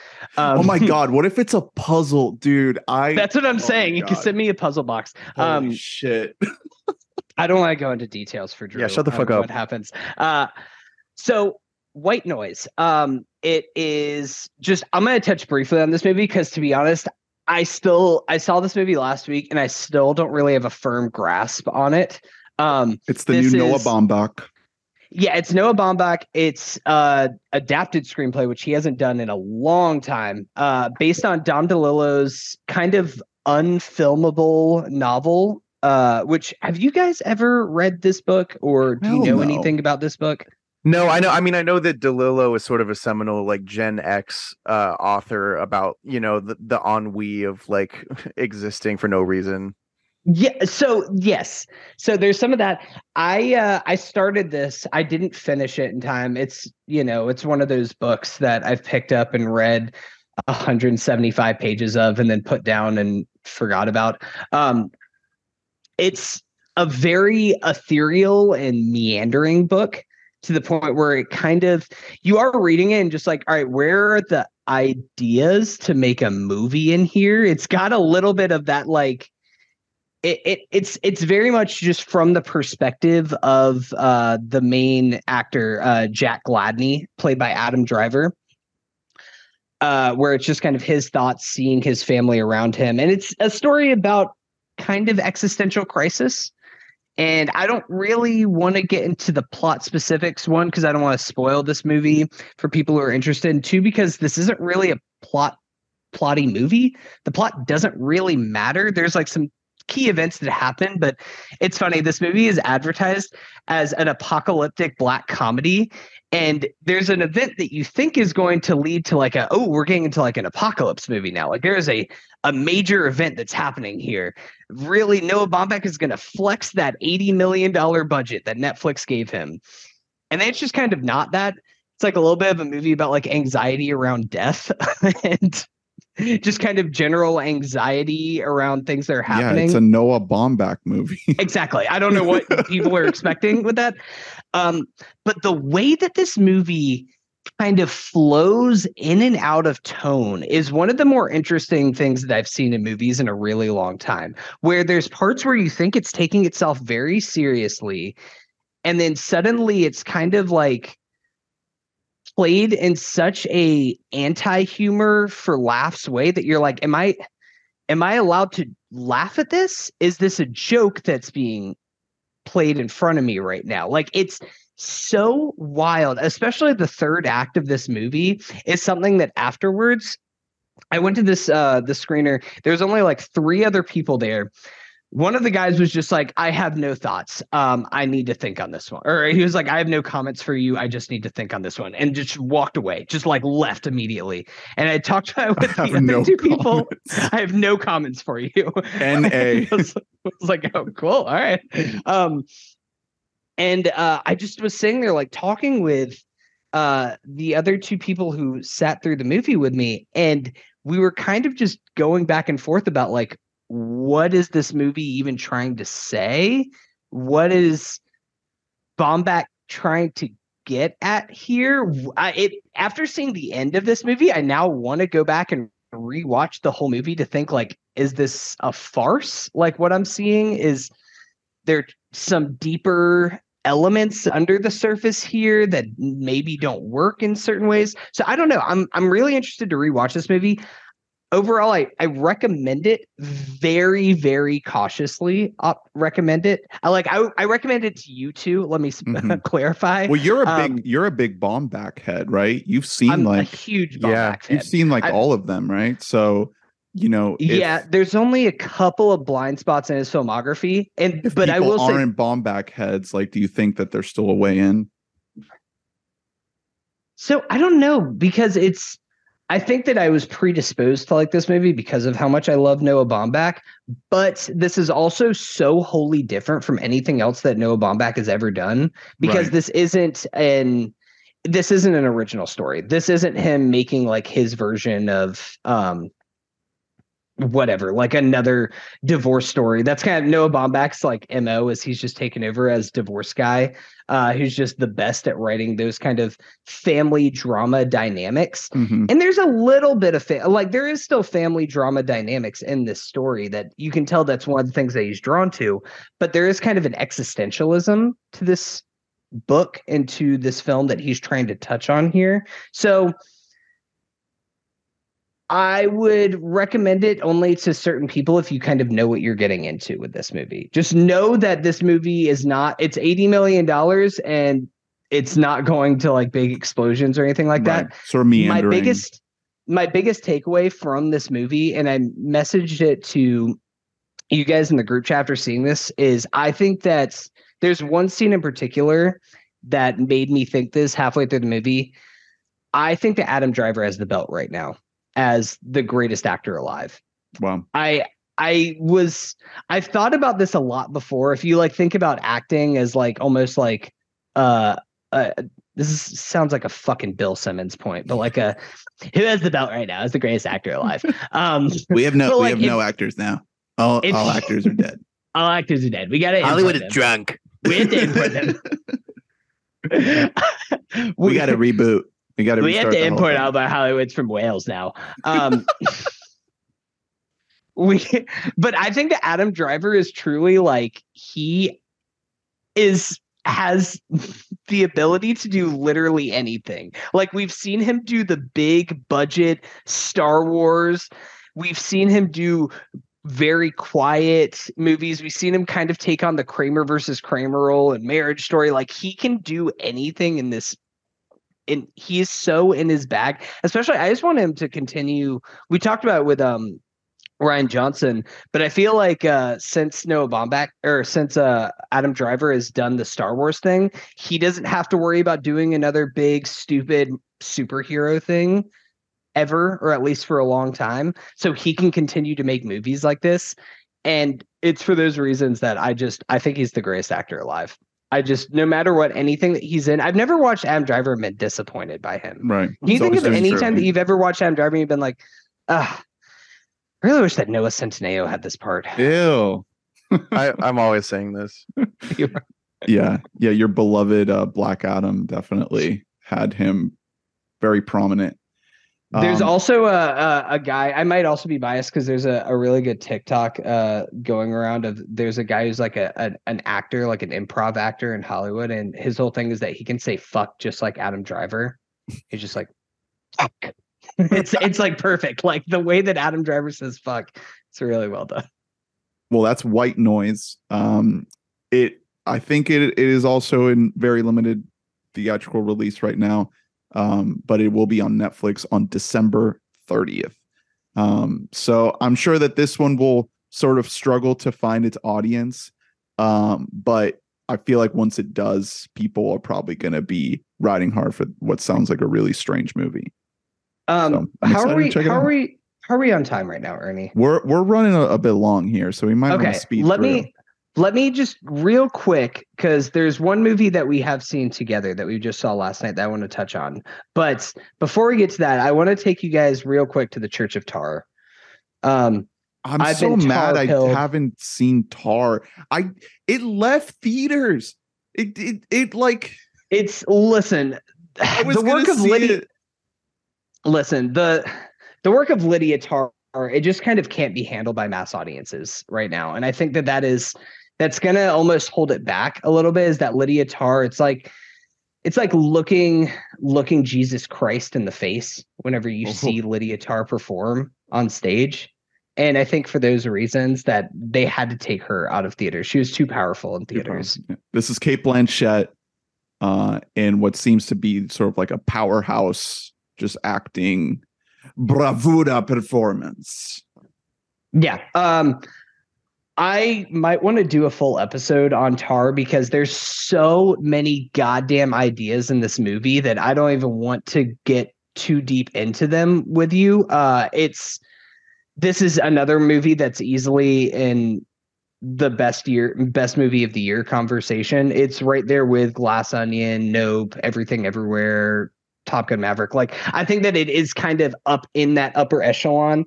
It's a movie that has so much to say about the culture that we're living in around us, people who kind of surround themselves with art and become obsessed with creating art, and criticism. Has a lot to say about critics, which felt a little bit targeted there. So much to say about kind of what it is to be a woman, but not in like what it is to be a woman in an objectified way, but what it is to be a woman in a way that you are in a position of power, which is something that is so interesting and not something that is typically ever depicted in films. Yeah, it's fucking excellent. Cate Blanchett's winning Best Actress right now. Like, go ahead. I'm sorry, Michelle Yeoh. I love you to death. Cate Blanchett's winning Best Actress. Like, I'm willing to take that to the bank right now. Wow. Wow. She's unfucking believable. It reached a point where I was like, halfway through Tar, I was like, is this a real person? Like, did I like black out?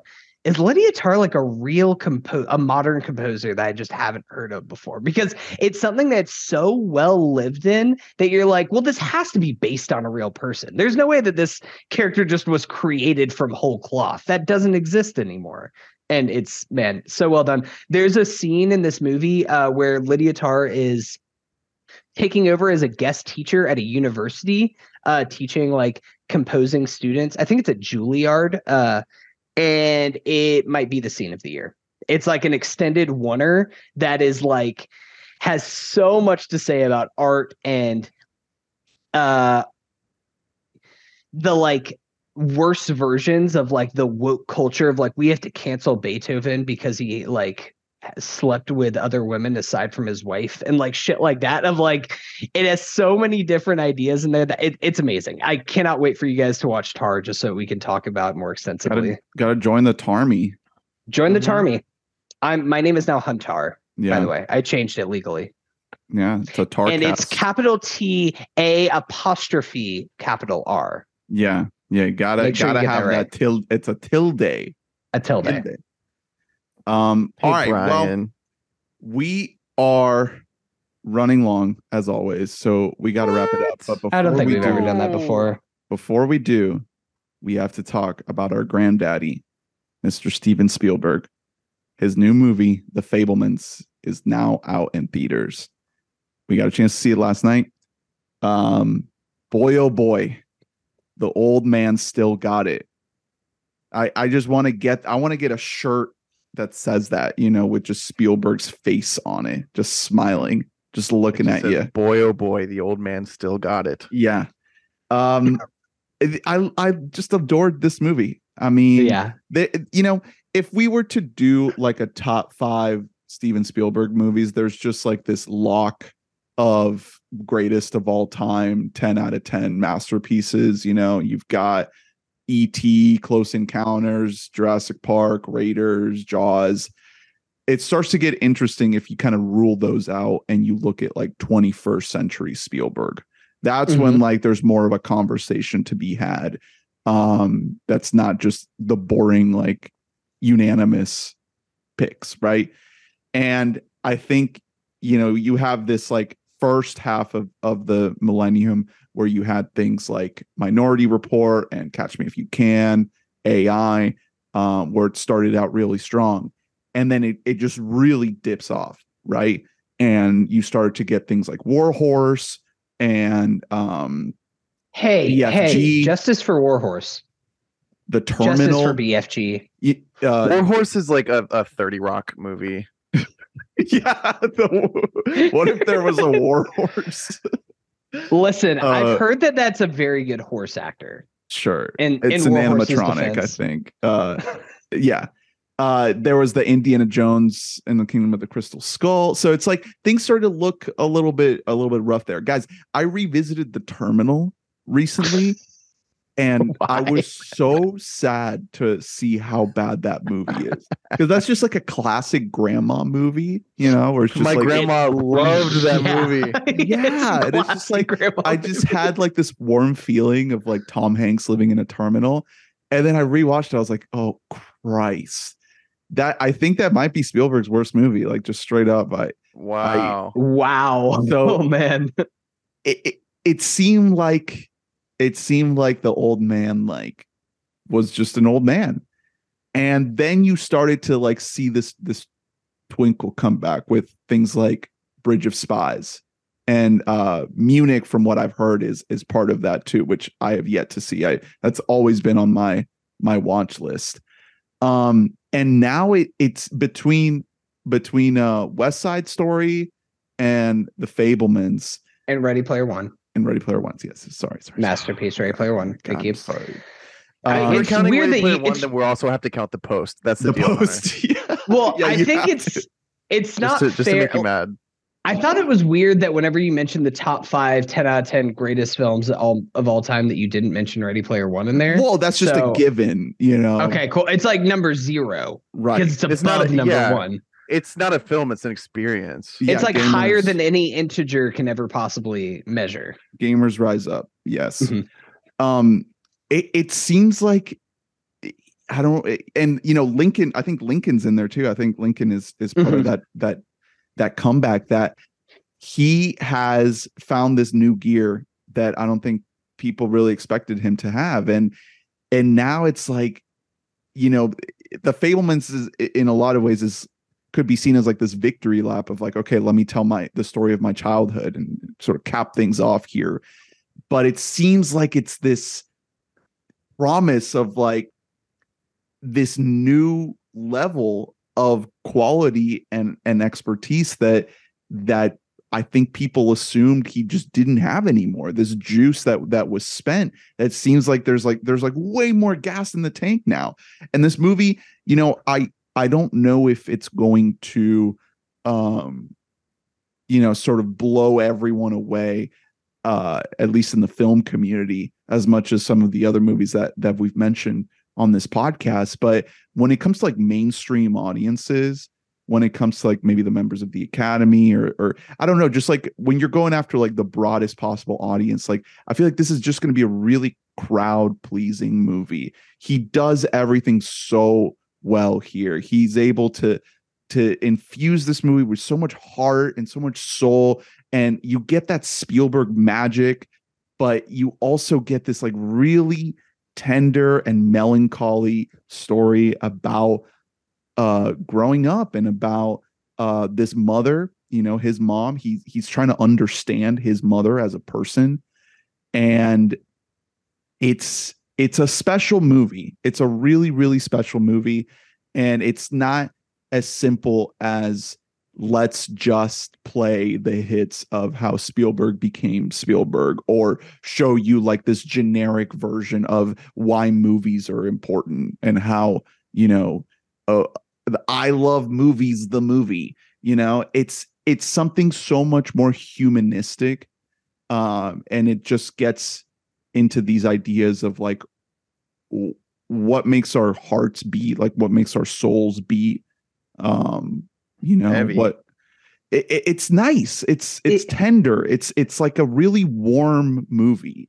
I really, really loved it. The thing is that, and I think the thing that makes it separates it from even a movie like Armageddon Time, which is a movie that I love, is that at the end of the day, this isn't afraid to be like a fun, entertaining movie. Like, this is a movie that is really funny at parts. It's deeply entertaining throughout the entire time. This isn't just looking back at everything with rose-colored glasses. This isn't fucking Belfast, okay? This isn't just like, man, my life was a little bit crazy. Let me tell you a little something about it. This is, at the end of the day, it's a movie.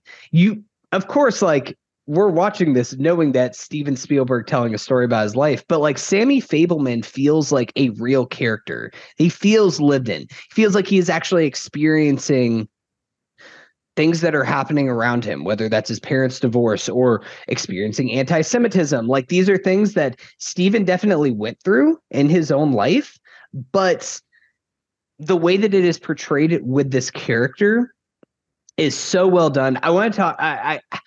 I have so many thoughts that are like in spoiler territory that I don't want to actually get into for this movie.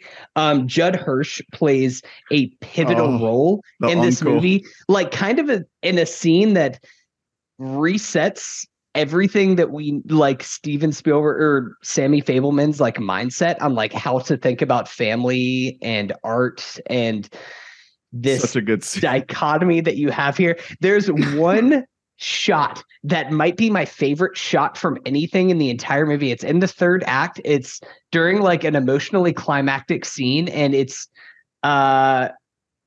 Sammy kind of looking at a situation that's happening in a third party view as if he were directing a sequence. And the thing that like kind of made me like grip my seat a little bit, where it's him kind of coming to grips of like, how would I shoot these things around me? I'm not looking at things that are happening in my life as a human being anymore. Yeah. I'm looking at them for like fodder to make art. He's not like he's a not really fully... kind of insane way. Like it sounds sociopathic, and it kind of is, but like in a way that is also childlike, in the way that like, you don't fully have like empathy developed whenever you're like a kid of a certain age. And so you're like, you get these things around you and you're so self-focused on what your interests are and what your passions are, especially when they're like, you're so young and it's just like, you are really into this one thing and you kind of feel like sick to your stomach about like how invested you are in this one thing.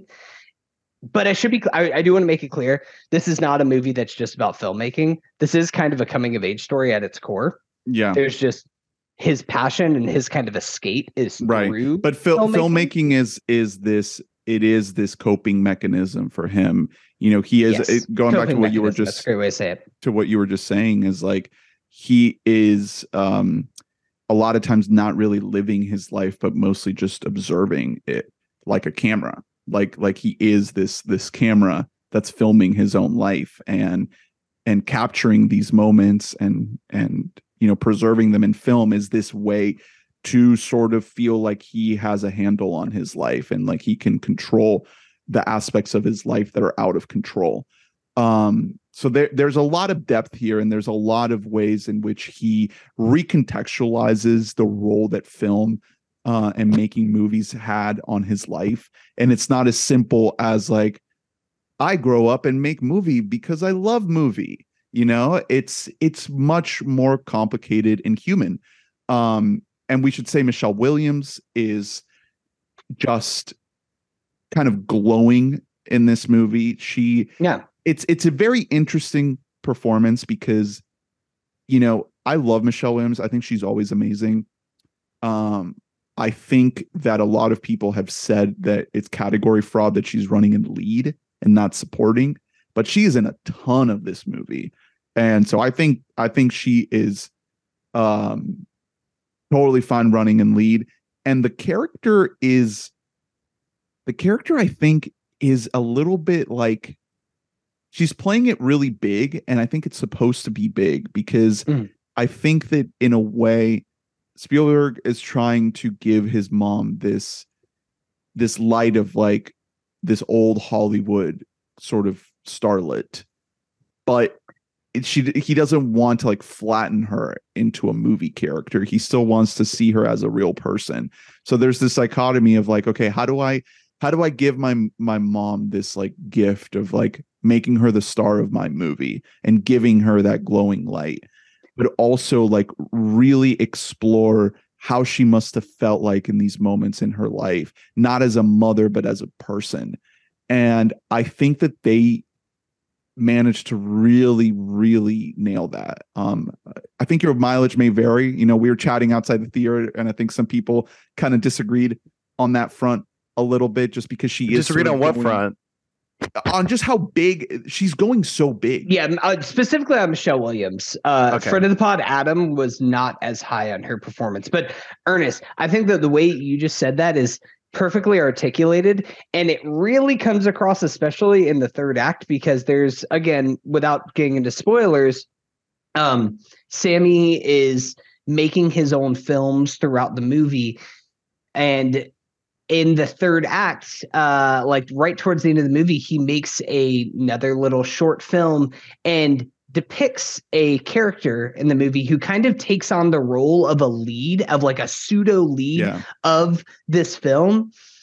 And after he premieres this movie, he's like, look, the camera just kind of captures what it does. Like I'm just here to like point a camera and just follow where it leads me. And it almost is like deliver in this way of like sadness. Like he's like, I'm like cursed to just only shoot the most beautiful things you've ever seen in your entire life. But like, it is a thing that Spielberg kind of distilled down the magic that he's able to capture, where it's just, sometimes you don't know where these stars are coming from. Sometimes you just get a guy like Harrison Ford and you put him in front of a screen and you're like, oh shit. Okay. We're with this guy now. Like, yeah, like he's just able to kind of capture that star making quality to make somebody look larger than life, make them look like a superhero without the cape or anything. Like that's the thing that always has made Spielberg so special as a filmmaker.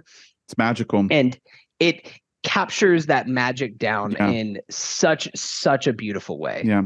Also, I also want to say that, and all the other the cast outside of Michelle Williams, Paul Dano, Seth Rogen. Seth Rogen's incredible in this movie. Yeah. He's so good. He's like very toned down. Very different Rogen. Yeah. He's not like funny guy. He's like funny in like a dad joke kind of way as the best friend. The little boy, Sammy, at the very beginning of the movie. Like it's Spielberg. Cute little kid. Spielberg is so good at like casting unknown talent. Like obviously he has movie stars in here, you know, Michelle Williams, Paul Dano, like all these people that are amazing. But then there's the unknown talent here, and my God, it's just, dude, it's so good. It's so magical. Gabriel Labelle, I think, is deserving of a nomination. He's really playing good. Sammy Fabelman. Yeah, who's the lead. Like he just becomes Spielberg. Yeah, they make him look just like him at the end. He looks like a teenage Spielberg. It's insane what they did. It's so crazy. That final scene. Yeah, it's not like it's not like an impersonation kind of a thing. I don't think that they should give him a nomination because he was like good at capturing the mannerisms of young Spielberg. Like he is a fully realized character. Yeah, you can watch this movie without knowing that it's Spielberg's life. Like, it's designed to be for you to go into it and just watch it as a movie. That it works that way too. Yeah. It's just really well done. The whole time I'm watching this movie, you just see him, young Sammy, like making videos with his siblings and with his friends. But that's not like a big chunk of the movie. It's more of like in these little vignettes and montages, and it just creates a warm feeling inside. It just made me have like flashbacks to being a kid and just making little movies, and it was just great. It's really nice. It's just a warm blanket, man. I can't wait to watch this movie again. Like, it does get sad I really too, though. Loved it. You know, it is the story of a divorce at the end of the day. And you know, if you know Spielberg's life and you know the things that inspired movies like E.T. and Close Encounters. Yeah, I was gonna say we should say he has a penchant for inserting his life into all of his movies. Also Catch Me If You Can for his young life. Yes. Mm-hmm. Yes, exactly. So he's always sprinkled it in, but this is the first time where it's just like, all right, we're just going to do it. We're just going to tell what actually happened. Yeah. And tell it in a way that it is not going to, like, he has so much love and admiration for his parents. And I think that some people have had criticisms towards it almost don't really get what he's going for with the parents, because there is no bad guy. Like, they both, parents just kind of, it's not an explosive, like, man and woman can just kind of grow apart from each other because they want different things in life. And Spielberg was very, especially in those days, in those days when you just like married your high school sweetheart, you know, you're like, I'm 19 and horny, so let's get married. When you're a baby boomer and you're going to like go off to war, that's just what you do. I think that one of the other things that works really well in this movie is that Spielberg is kind of, you can see the elements from both his mom and his dad in his filmmaking. His dad has this like intellectual, like, son, I want you to be an engineer. Yeah. There's one scene, and it's just one specific of the movie that I'll give out, that whenever he's making one of his films, he's like shooting like a war film or something like that, or a Cowboys kind of story like that, and he wants to make it so whenever they shoot the gun, it like pops like an actual gun. He has a scientific solution to that problem. He takes pins and pokes holes in the film so it like flashes on the screen, like almost like they're shooting a flash. And his dad's like, how did you think to do that? Like, that was such like a creative thing to think of. And you can see this kind of thing of working like, all right, what do I have around me? What can I use to the fullest to make this as realistic as possible? Which is just a trait that he's taken into his professional life and making some of the most creative and iconic set pieces that we've ever seen. But also his mother is this classical piano teacher. She's a dancer. Artist. She has that full art background. So it's this melding of two professionals from completely different walks of life that actually made this work out so well. Also, shout out to Julia Butters while we're talking about cast. Who plays the oldest of the sisters, Glasses Girl. I didn't catch that. That's her? Julia Butters. Yeah. From Once Upon a Time. She's got a couple great scenes in this movie. Yeah, I don't think the movie's perfect. I could definitely see some holes being poked in it. I do think that something like that sister character, there's a moment with her that's like this like emotional moment, and I would have loved to have been more set up for that, to have more kind of context with the sister, to care more about her. It's a long movie. It's like 2.5 hours, and they're cramming a lot of story into it, and I would have loved to have seen, like, you know, the mini series version of this, you know, to give Steve the old HBO Max treatment. But I am glad that we get it in this way on the big screen. I think people are going to have some nits to pick, but at the end of the day, I think it is another just incredible movie for Mr. Spielberg. It's out in theaters right now. It's The Fabelmans. And I think we can wrap it up there. Just to give you a little sneak peek of what other things we could get to at another episode that we left on the cutting room floor here. Decision to Leave, All Quiet on the Western Front, The Menu, and Fire of Love. We did not have time to get to. So might have time for that in the coming weeks. There's some TV stuff that has been sort of floating around too. There's White Lotus. Documentary Now is back. Atlanta wrapped up its season. And I'm going to be chatting with Adam about Andor. So that'll be on the feed coming up. We do get the Andor finale tomorrow. I know you boys are so out on Star Wars, but Tony Gilroy made a Star Wars show and it's fucking great. I know.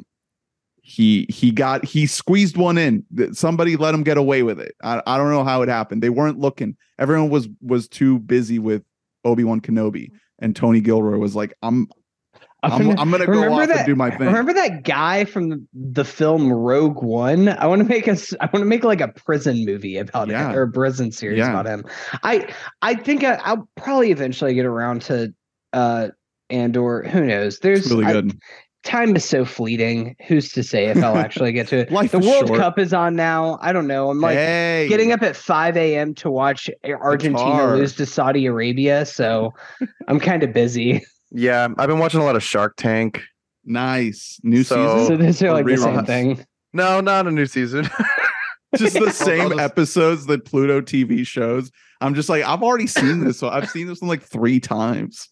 We're watching straight up on Hulu. That show is fascinating. It's like base level stupid brain, but also like a gigantic statement on America and capitalism. Yeah. And you can pick up on like some sales you skills. Absolutely you can just learn how business works in general and how much of it is like vibes based when it should not be. My favorite is whenever it becomes like a pissing contest between two sharks they actually start bidding against each other on something. It is distilled, like power distilled down to like its most raw form. It's also, by the way, guys, produced by Mark Burnett, who made Survivor. Like, right, GOAT. Yeah, talk about a rich motherfucker. Hey, Survivor's heating up. Yes, sir. It's getting real good. Mm-hmm. I'm a week behind, but it's a great season so far. For Carla, I still think that she's getting that hero edit. I love Carla. Who do we got for the World Cup? Is it Germany? Who's going to be We Bought a Mike's team? Yeah, who are we pitching fortune? You know, I love a good host nation, so Qatar, I really think they could actually pull it home. No, honestly, I was really big on Argentina this year. As just Lionel Messi's last dance, actually pulling it home. And then they did lose. They did give up 2 straight goals to Saudi Arabia to lose this morning. So they're still not out of it. Their group is pretty weak, so I still think they have a good shot of advancing. And then who knows where they'll go from there. Brazil's the favorite. I just looked that up just now on Vegas Insider. You got Brazil and then France. Which mad at US. US fucking blew it yesterday. Absolutely, just blew it against Wales. I really need to pick up that. I hate to tell you that the US always sucks at fucking football. Well, of course they do. Of course, but I'm an American. This is once every 4 years I get patriotic, and that's it. Hey, man. Did Colombia even qualify? No, Colombia did not qualify, Ernie. You can stop looking right now. Ecuador took their spot and knocked them out last minute. All right. Well, sorry, James. Thank you all for tuning in. Thank you all for listening and watching. Please be sure to rate, review, subscribe, like, and comment. Thank you, beautiful donors, for donating. Become a donor at anchor.fm/WeBoughtAMic. And check out all our archives and reviews and articles over on the website as well. Next week, like I said, we got Andor season review coming at you. And then more Robin. Back to Robin with 1 Hour Photo and Death to Smoochie. And we'll probably catch up on some of these other movies that we mentioned here and give them a little bit more time. Things like Glass Onion and the big old fishes that we still have to catch at the end of the year, like Avatar: The Way of Water, Babylon, new Damien Chazelle, and The Whale, maybe? No. I think that's it. I think Avatar and Babylon are like the only two big ones You're forgetting the sequel to the Holy Ghost trilogy. The Son. Oh my God. Get the fuck out of here with Because we already had the Father, now we're gonna have the Son. I can't handle your bullshit anymore, Hunter. Listen, I'm a good Irish Catholic who supports my country, supports my God and my country. Sure. All right. Thanks for listening. I drink me Sam Adams lager, winter ale. Oh, we forgot to mention the donkey in Banshees of Inisherin, Donkey of the Year. Yeah, we're gonna talk Donkey of the Year. When we get into the best animal of the year, she's up there. It might be tough to beat. Beautiful. Shout out to Jenny. Have a happy Thanksgiving holiday. Be safe, drink safe, and we will see you next time. We love you. Bye. Love you. Bye. Bye.